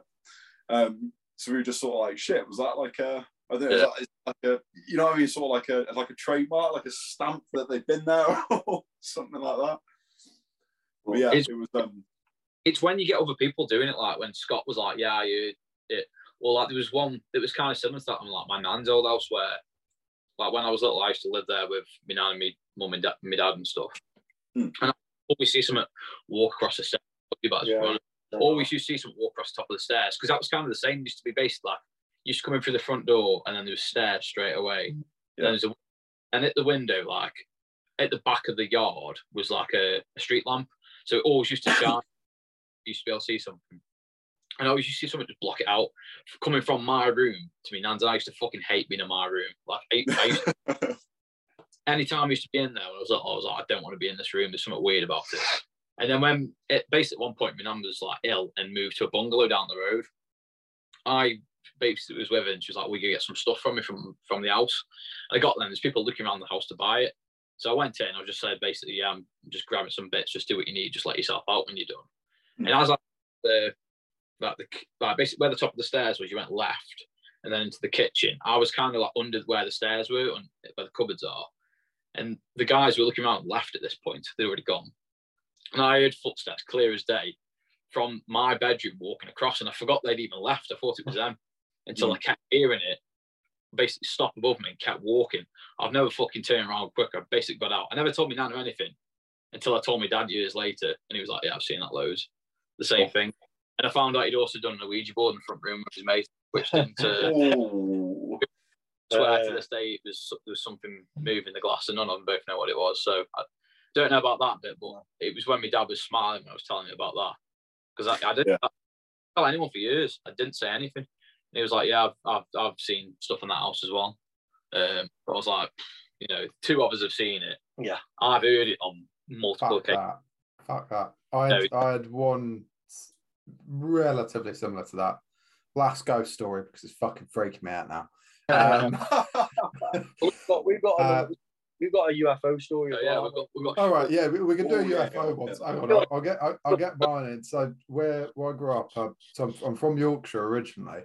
We moved over to France, and my parents bought this old fucking like country house sort of thing, this fucking derelict piece of shit, and it had this really long hallway, which basically it would have been kind of like, I guess, the servants' quarters, like back in the olden times sort of thing. So it was like 3 bedrooms along this hallway, and fucking a few times you'd open the door to walk into the hallway and you get to the end of the hallway and you'd hear footsteps behind you, and it was old fucking floorboards, so you could tell it was somebody walking. It was like and you'd turn around and there's fucking nothing there, and it'd stop, and it would be like, right, okay, I'm going to my room and I'm fucking locking the door, and I'd fucking hear people walking up and down the stairs outside my room, and like, there's no one else fucking here. My parents are away. There's literally no one in the house. It's weird. And it's like, it was fucking just, please go to sleep, wake up in the morning, like alive, preferably, like, Yeah, no. Darcy. I've come to the conclusion now that after watching Ghost Adventures with Zach Baggins, that if you just be aggressive in a position where you think there's ghosts, that's like, because when you watch him on them Ghost Adventures, he like just starts calling the ghosts out and being like, "If there's somebody here, make yourself fucking known." And that's exactly what I did. That's what exactly 14-year-old me did. I was going, "Fuck you, you fucking C word," and just fucking shouting, and just locked my door. I was like, "Fucking stay out, you bastard." I just didn't know what else to do. I was like, I'm just going to fucking shout. I was like, I'm not coming out my room. I don't need a piss. I'll piss out the window. It's fine. You I suppose you're like big and odd until you shout at the ghost, and then a chair flies at you, and then you're like, actually, Well, it knocks on the door really politely, and it's like, oh shit, no, I'm out the window now. Food in the fridge. Yeah, carry on. Yeah, but we did see. We actually did see, and there was 6 of us who saw. Yeah, there was 6 of us. We were on the way to play a show in Leeds, and there was the band, and then Joe, and we were driving towards Leeds. So it would have been through. I don't know. Yeah, on the big roads, wasn't it? Is it like the M62 or something to Leeds? I'm trying to think. From Yeah, on like M64 or something like that. Yeah. And I don't know who spotted it. We were in the back. We were in the back watching like some UFO shit. We were probably we were watching at the time. We were watching Big Les. Oh, really? We were watching Big Les at the time. So we were watching Big Les, and then somebody in the front just said, "Yeah," I just went, "What the fuck is that in the sky?" And we were just, I don't know why. What it was just like. It was like it wasn't. Like it wasn't like a disc, one. It was like a silver disc. Just it was on the left of the road, on it. Just sitting there, just there, just doing nothing. We were just all sat there like, what are we even looking at? And then as we got further, and then we just couldn't see. Just vanished. Yeah. We couldn't see it, but it was just that weird because all of us in the van were all looking out the window going, "That's like a disc," and it's like just hovering. And then your typical UFO. Yeah, it's like spinny fucking silver. It was a summer, like a dead hot day. Yeah. You could just see it like shimmering on it as well. And then we just and didn't know where it went, but like 6 of us saw that. So don't know.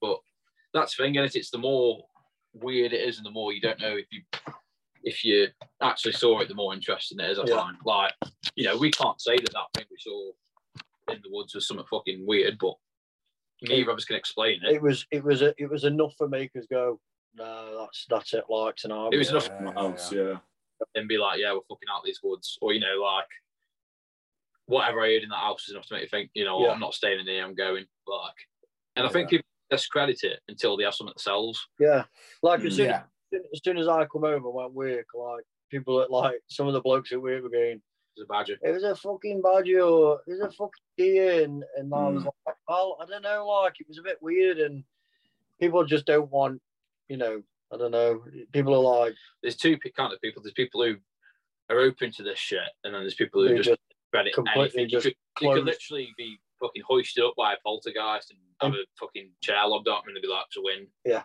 literally. I mean, like some people wouldn't actually believe anything. But the thing is those people are never going to be turned anywhere, so it's why fucking bother. That's why we never. My mindset has always been I'm open to believing anything until I'm fucking proven wrong. Yeah. I haven't experienced everything. No. So I know the things that I've experienced. I've got a couple more stories, but it'll go on until fucking midnight if all of us are doing it. But it's kind of like there's enough there for me to go, all right, well, there's fucking something there, isn't there? Yeah, there's something there. Blatantly. And it's the same for everything. We did one episode, what was it, 3 or 4 with Jamie from TDP Clothing. And I think like we got onto the subject of aliens, and it was kind of just like it's impossible for us to be the only fucking living creatures in this fucking galaxy. Yeah, that's a ridiculous thing to say that we're the only living creatures. Yeah. It's arrogant as human beings to say, "Oh, we're the only things in it." Yeah.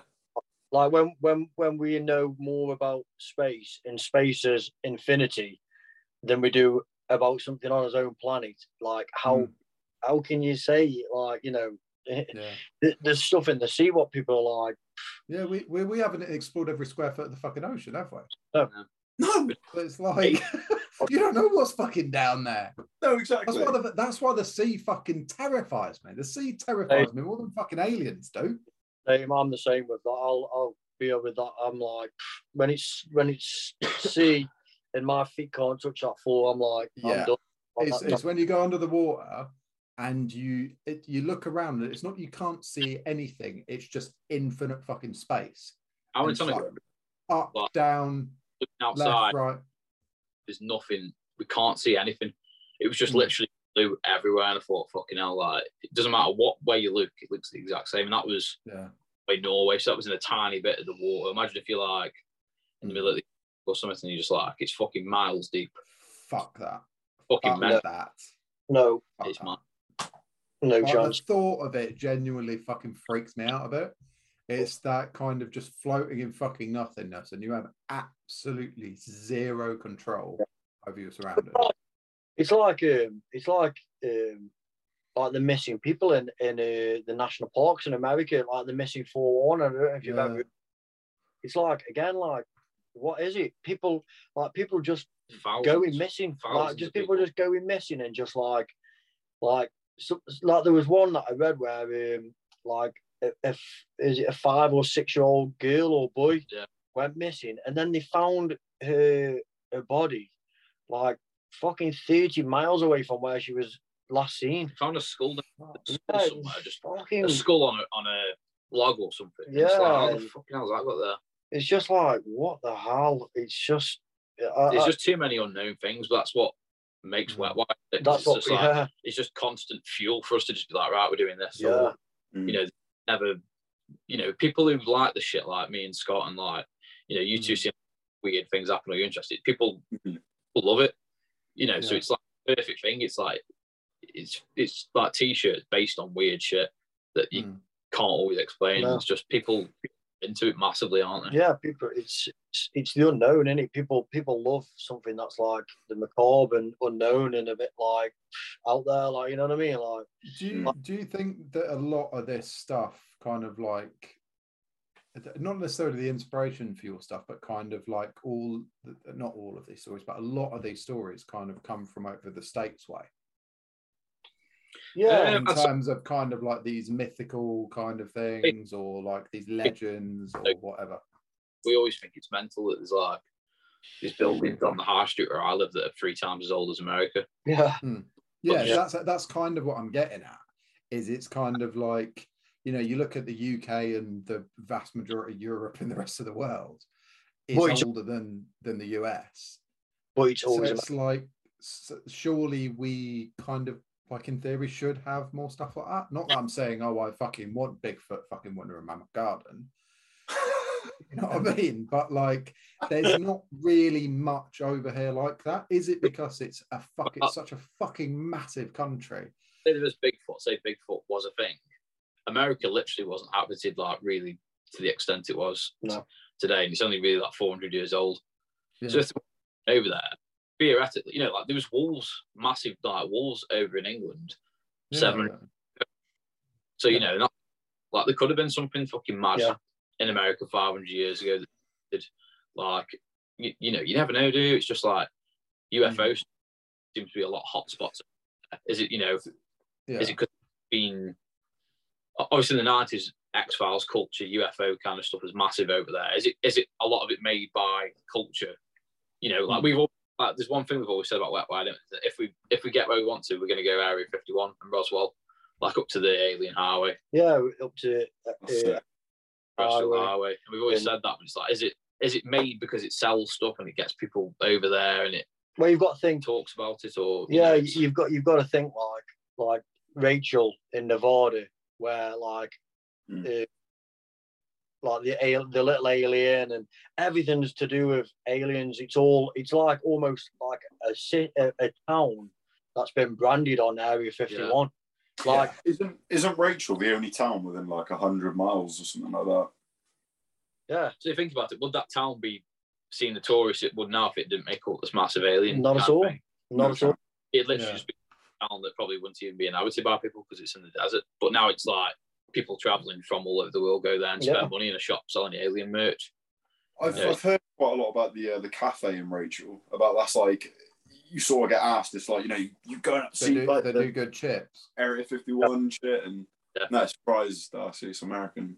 Well, the actual road from Rachel, Nevada to the gate of Area 51, it's like, I think it's 19 miles long. So you've still got to go an extra 19 miles from the town to there. But I think it might even be further. I mean, I'm constantly always watching YouTube for just mad shit like that anyway.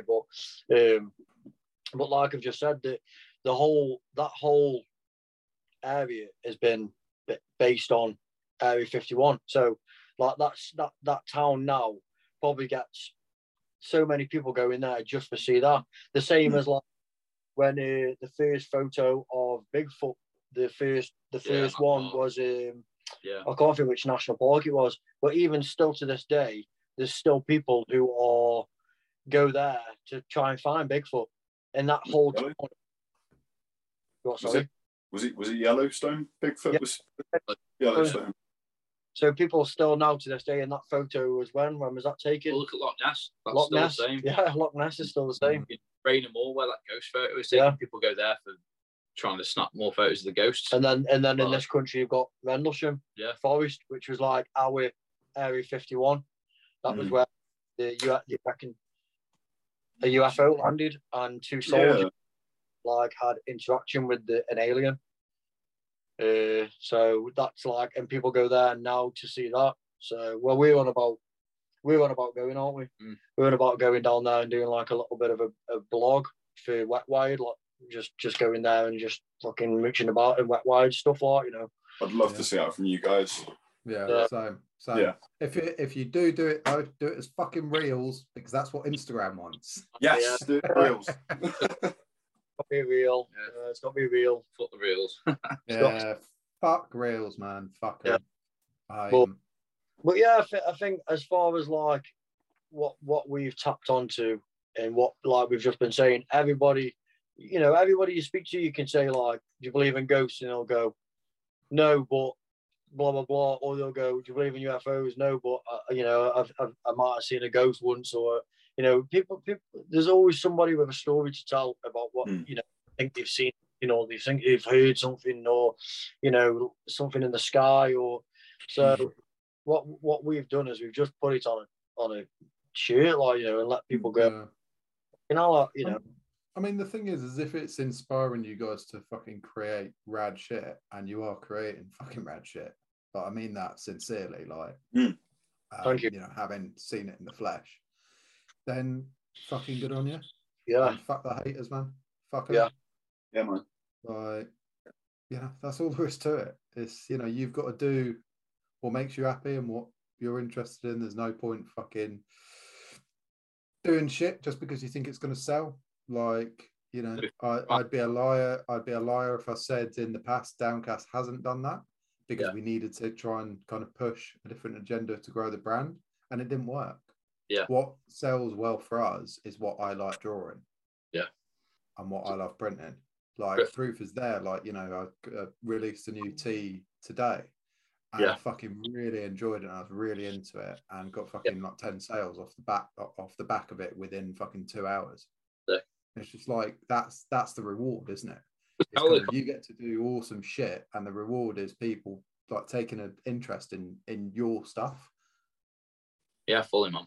Like, if you're doing stuff you're not interested in, like recently I hit a bit of a wall into design wise, a bit like couldn't be asked for freelance stuff because I'm just bored of the kind of the scene and stuff, and it was like, what do I do next? Whereas this, it's like everything. Anyone who knows me and Scott knows this is all we do. Like there's like a meme where my mates say the X-File theme plays whenever I come into a room. One about aliens, or it's just like fucking every Instagram state's just beam me up. UFO, every single thing we do is like based on this. It's just our personality just on into a brand. Like, if you're doing stuff that you're not interested in, then again, you're just putting on that for the sake of it, aren't you? Rather than spending the time putting it into the design work. So it's always got to be that, isn't it? Really, I don't think we'll ever kind of go away from that. No. But like you said, the design's endless, because we can just do whatever. We can do anything. Like you said, we could do we're doing the Warrens, and then we could go, well, I don't know, let's do the fucking Bermuda Triangle, or the fucking of Atlantis, or there's loads of shit we can do. It's MK Ultra, or it's extremely wide your niche, isn't it?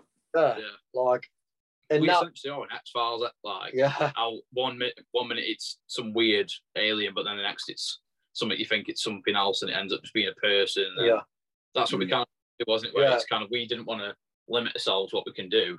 Like, say we just came out like, right, we just do serial killer clothing, and then when we get that, we're like, right, we won't do a UFO. But then, like you said before, it's kind of, how do you get your current audience on something completely different?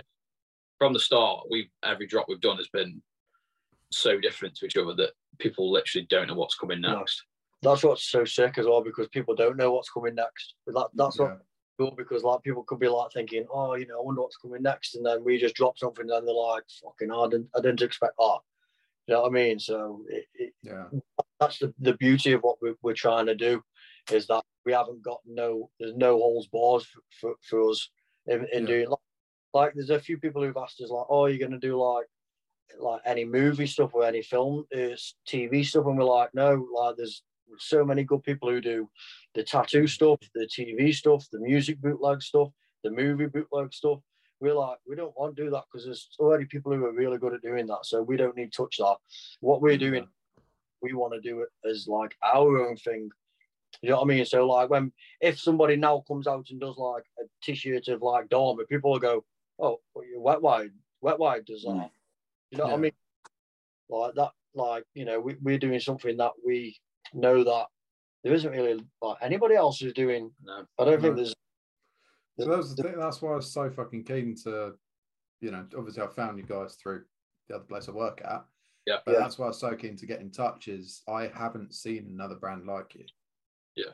And I'm talking, you know, we started the brand in 2017 and nothing has come close to what you're doing in terms of, you know, the very original the content you're using and the fucking source material and the kind of projects that you decide to, not projects, kind of the source material you're deciding to use is so fucking individual that it's, you know, it stands head and shoulders above a lot of brands that I see out there. And you know, as I said before, I mean that fucking sincerely. I'm not gonna fucking bullshit you. But yeah, never change, guys. Never change. Never change. Bring the hate. We enjoy the hate. Yeah. Do you know what I was going to say earlier on the hate thing? I think what would do your brand, I think what could really blow you guys up is if like you come across some shitty entitled YouTuber that's like, have you seen what this brand's doing? And that could like fucking explode the brand for you. Mm-hmm.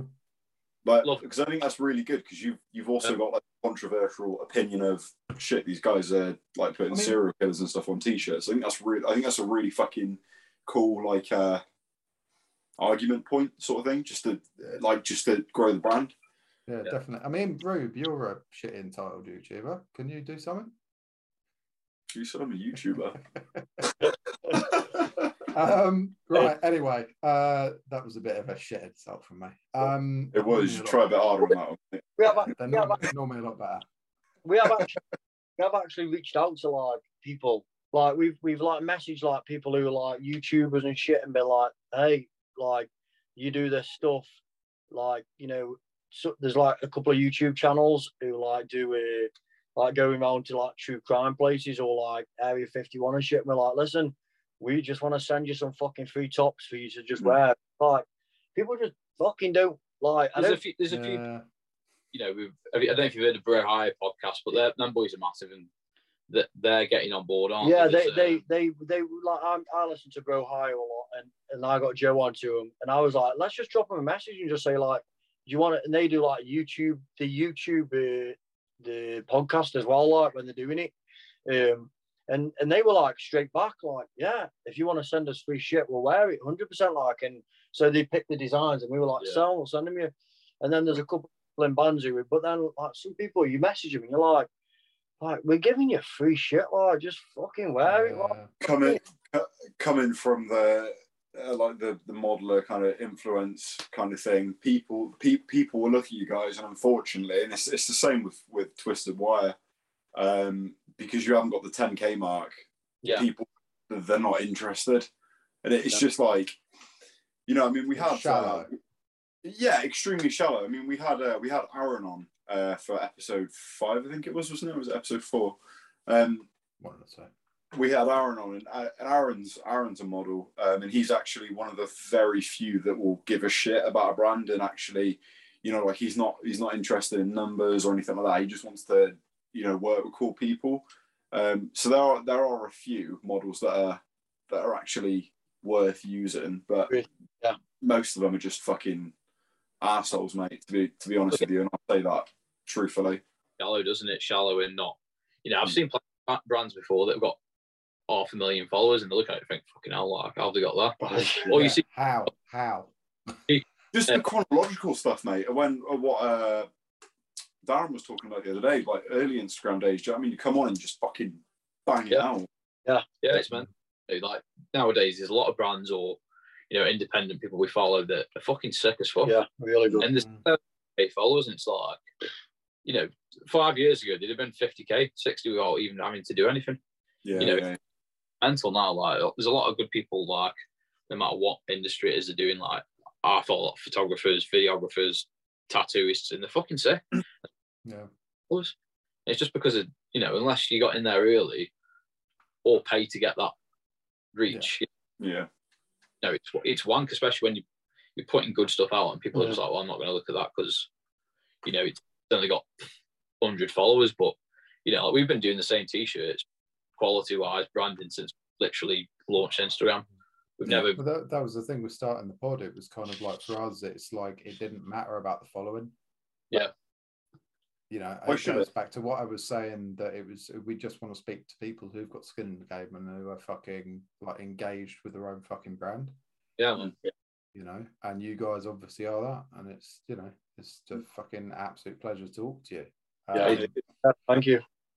But yeah. Anyway, do you have any questions for us?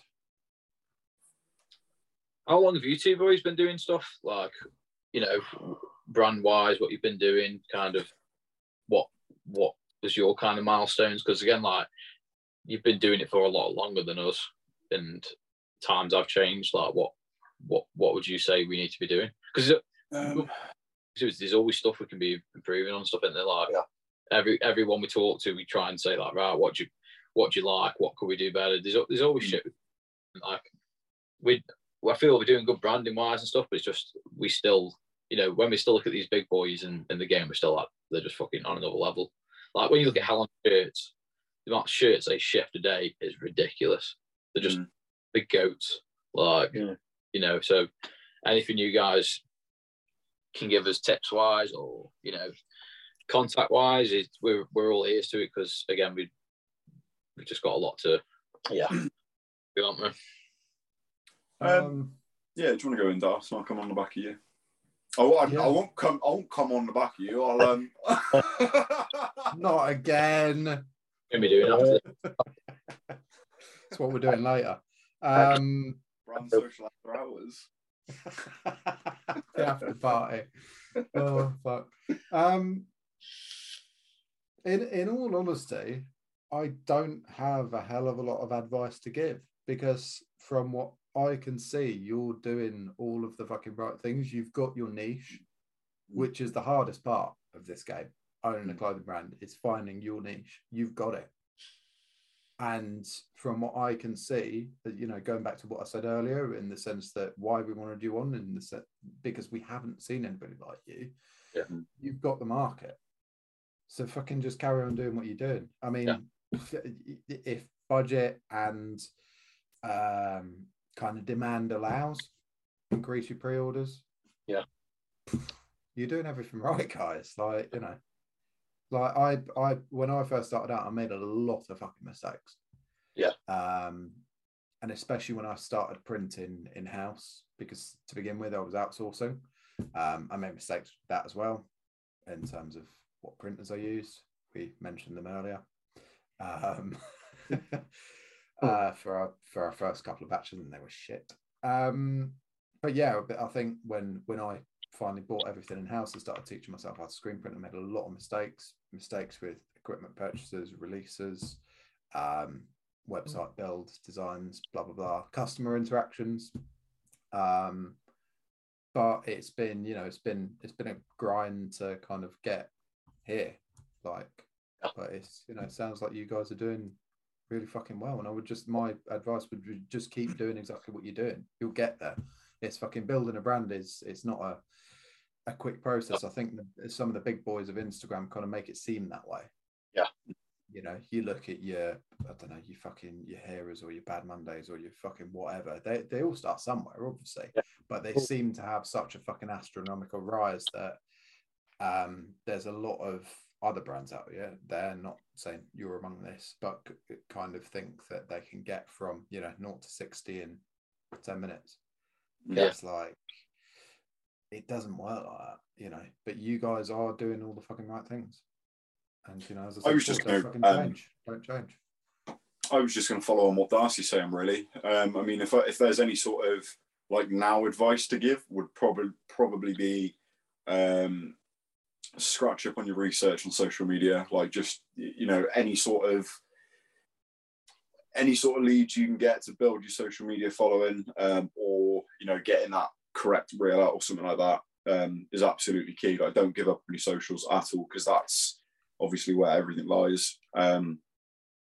And yeah, just keep doing what you're doing. Literally just rehashing what Darcy said, finding your niche is probably the hardest thing to do. And once you found your niche and you can start, you know, and you can start building on it and stuff like that, it does start to, I don't want to say it builds itself, but once you've got the right building blocks in place, like you guys clearly have, then it's sort of more of a forward moving process. Sorry. So yeah, just literally keep what you're doing.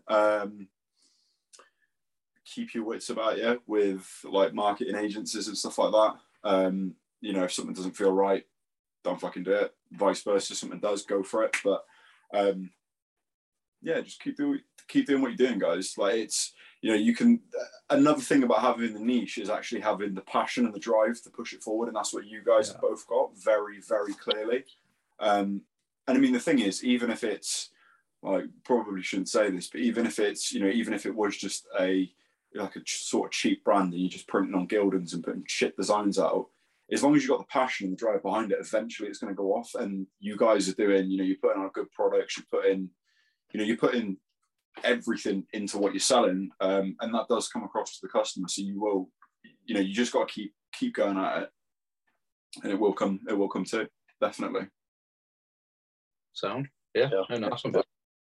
Yeah, don't know if you've listened to any of the episodes before. We've found a little section called the randoms, which is just us asking a bunch of random questions to gauge your personality and see what you really like under pressure. Come on, hitters, go on. Do you want to kick it off, Rube? Yeah. So what's the three? I want two separate answers from you guys as well. What's the three items you go into a supermarket to buy to weird out the cashier? To weird out?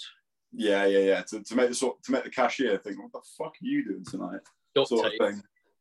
Yeah. Black bags and the biggest serrated knife possible. Yeah. He went straight to the serial killer vibes. And then like, I was just thinking we had Jamie that said the same thing, but said salami instead of a knife. And then just throw a random pack of like corn on the cobs or something on top of it as well. Like, what is going on? You know what I mean? Party. Literally like proper party that is like. This guy's having fun tonight. Somebody is and somebody isn't anyway. Oh, brilliant. What's the worst thing you've ever eaten? I'm not fussy at all, and I'm a fat bastard, so I eat fucking anything. No, there's not really anything I don't like, to be honest. I bet it's something you fucking really hate. I'm trying to think. There'll be something. The worst thing. I don't like courgettes. Honestly, I hate the texture of them. They make me fucking. It's the only thing I don't like. I don't like courgettes. I think the only thing I've ever like had and then instantly regretted it was probably an oyster. I literally. Yeah, that's the only thing I've ever had, and just been like, I don't know why anybody can actually physically like eat these, because it was just literally like snot. I went like straight back out, and that was it. Like, I just couldn't stomach it. Quite not even that I couldn't stomach it. I couldn't even get it past the palate of my. Yeah. I know what you mean. I've got a thing with textures. It's I had an oyster once. I'd never fucking go near it again. It's like slurping snot. Yeah, that's literally the only way I can describe it. When I had it, I was just like, it tastes just like horrendous. Like like ever again. Like, I think that's the only thing. I'm pretty much like Joe. I'm pretty much. We don't we? It's pretty much anything like, but that was like, yeah. Even when we've been camping, like you'll be camping and cooking something, and then a fly goes just like me, just like, oh fucking whatever. Get in you. Extra protein, isn't it? Literally like just get in you. Would you prefer having noisy neighbours or nosy neighbours? Probably have noisy. Noisy, yeah. It does me head when people just fucking creeping about. Yeah. Like, I mean, I guess if you're buying bin bags, duct tape, and a serrated blade. The noisy neighbours that help if you buy those items. Yeah, that's it then. Yeah. Let them be as loud as they can. Yeah. Just sit there Keep complaining about them while you're duct taping up people in the garden. Which one of you would make the better con man? I did marketing, so probably me. I was going to say probably Joe. Good answer. Yeah. Dodgy dealings. I would say definitely Joe. Yeah, 100%. So, a very interesting one, which I've kept for last. Are aliens real? Yes. Yeah. Always, yeah. 100%. 100%. Always. What do you reckon? Yeah. Oh man, they got to be, haven't they? Like, do you know what? I actually come up with a new theory last week, which was I think they've already been they're real and stuff. I think they've already been here.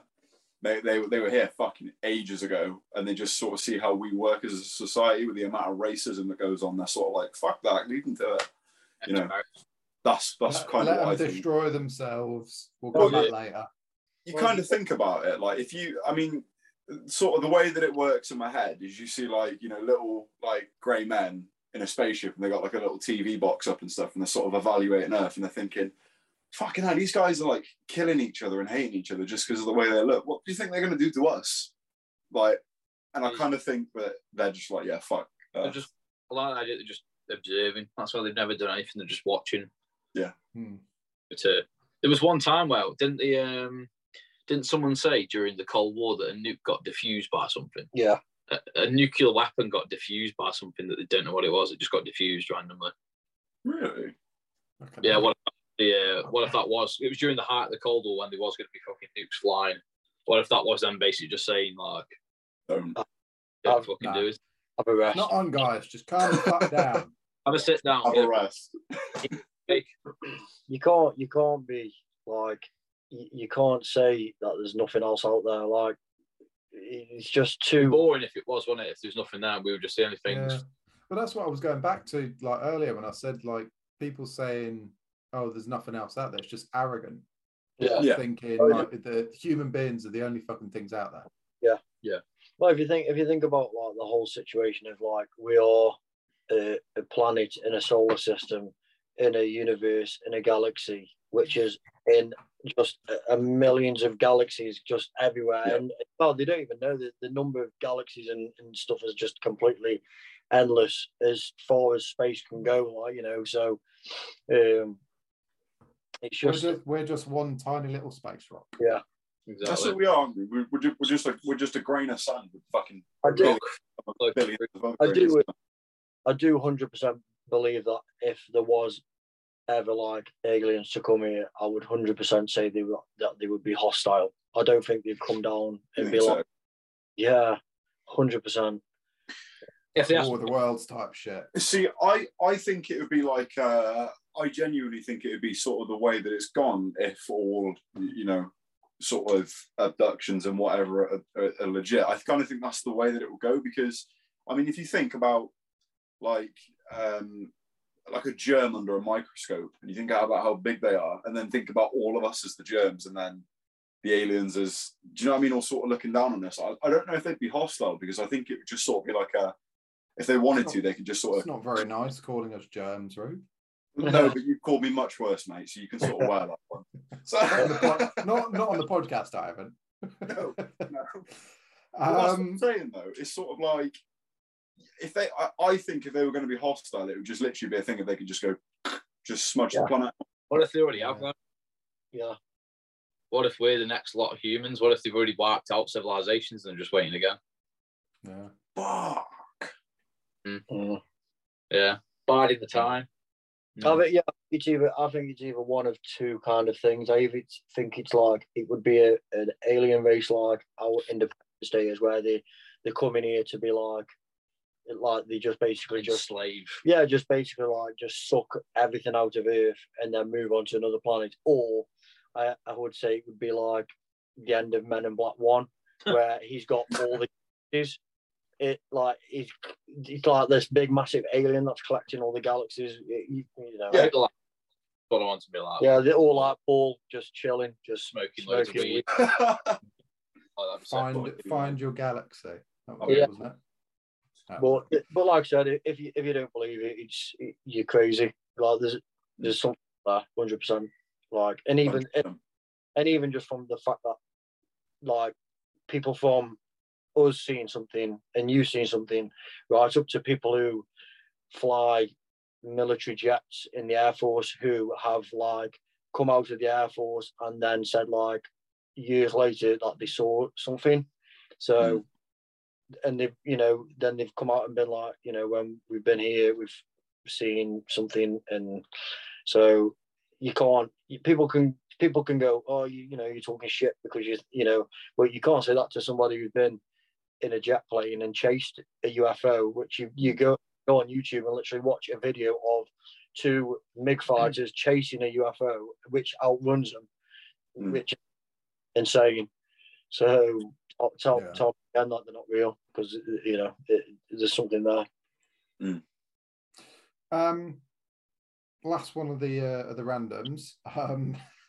Want an answer from both of you.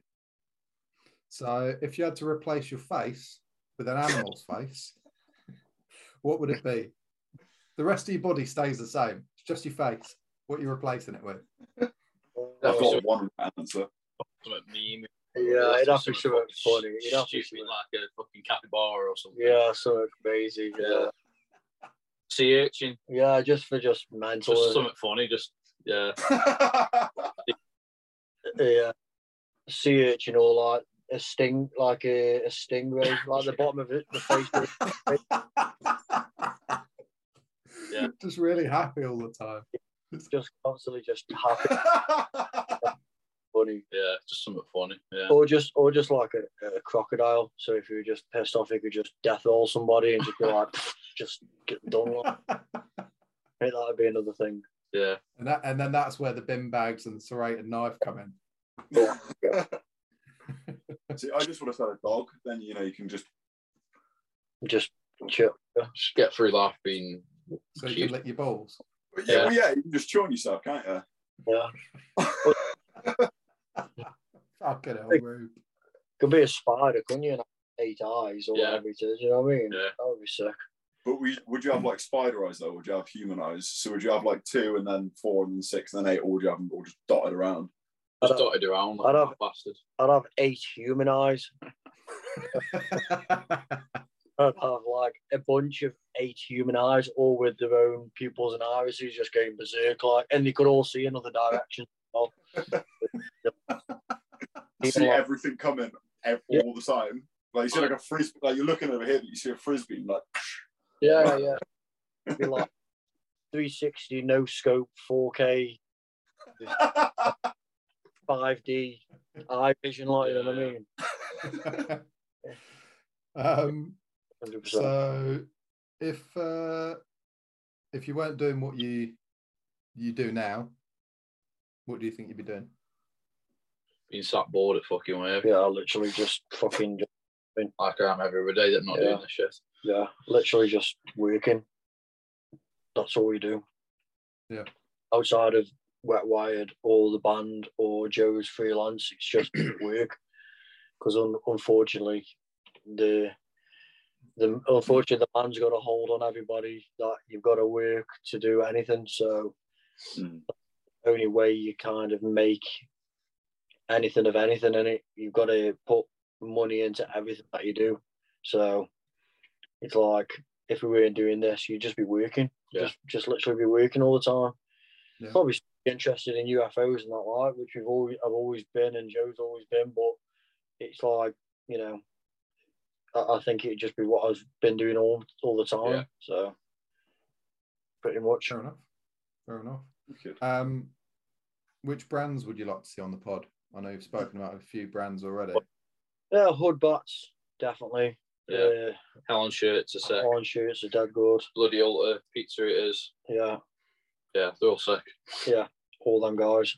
Definitely. We will check out every single one of them. Yeah. Where can people find you? Instagram. Yeah. At Wetwired UK. Facebook. Facebook's the same. Website's wetwired.co.uk. Yeah.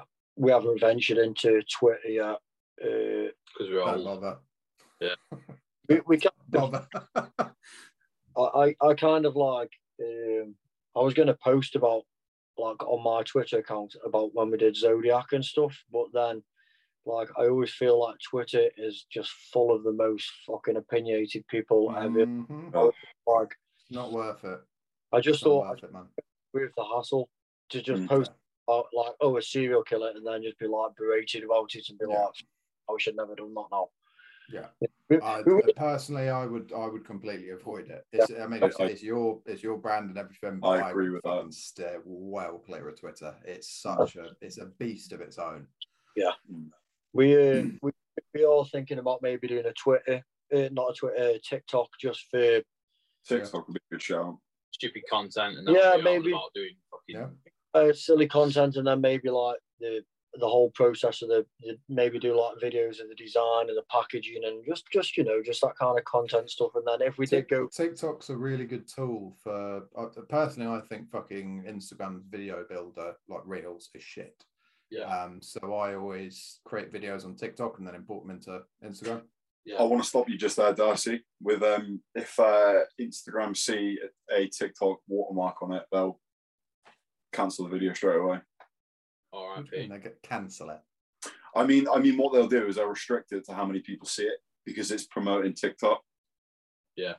But all so far, I do the style, but obviously, luckily, I can do them all in Premiere. So we just do it all that way again. But that kind of TikTok, we just upload shit to there. We do the same kind of shit, but just premiered for So like I said, if we did do like we were about going like Rendlesham Forest and doing like a thing, it would probably be like good content. Be like maybe like because we have got a YouTube channel that we just use for watching shit on, but we would probably put something on there, maybe do something on that, like So I don't know, like you said, it's wherever we can connect with people. That's the best. But I think at the moment Instagram's safe for us, and reason.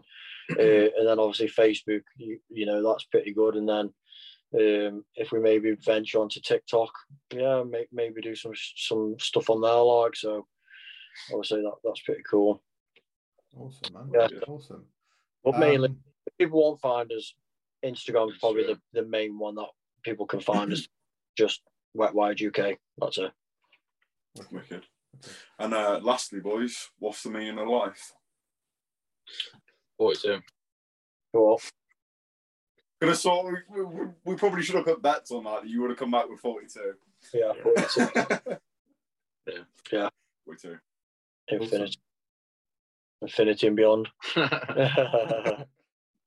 Thank you very much for coming on, guys.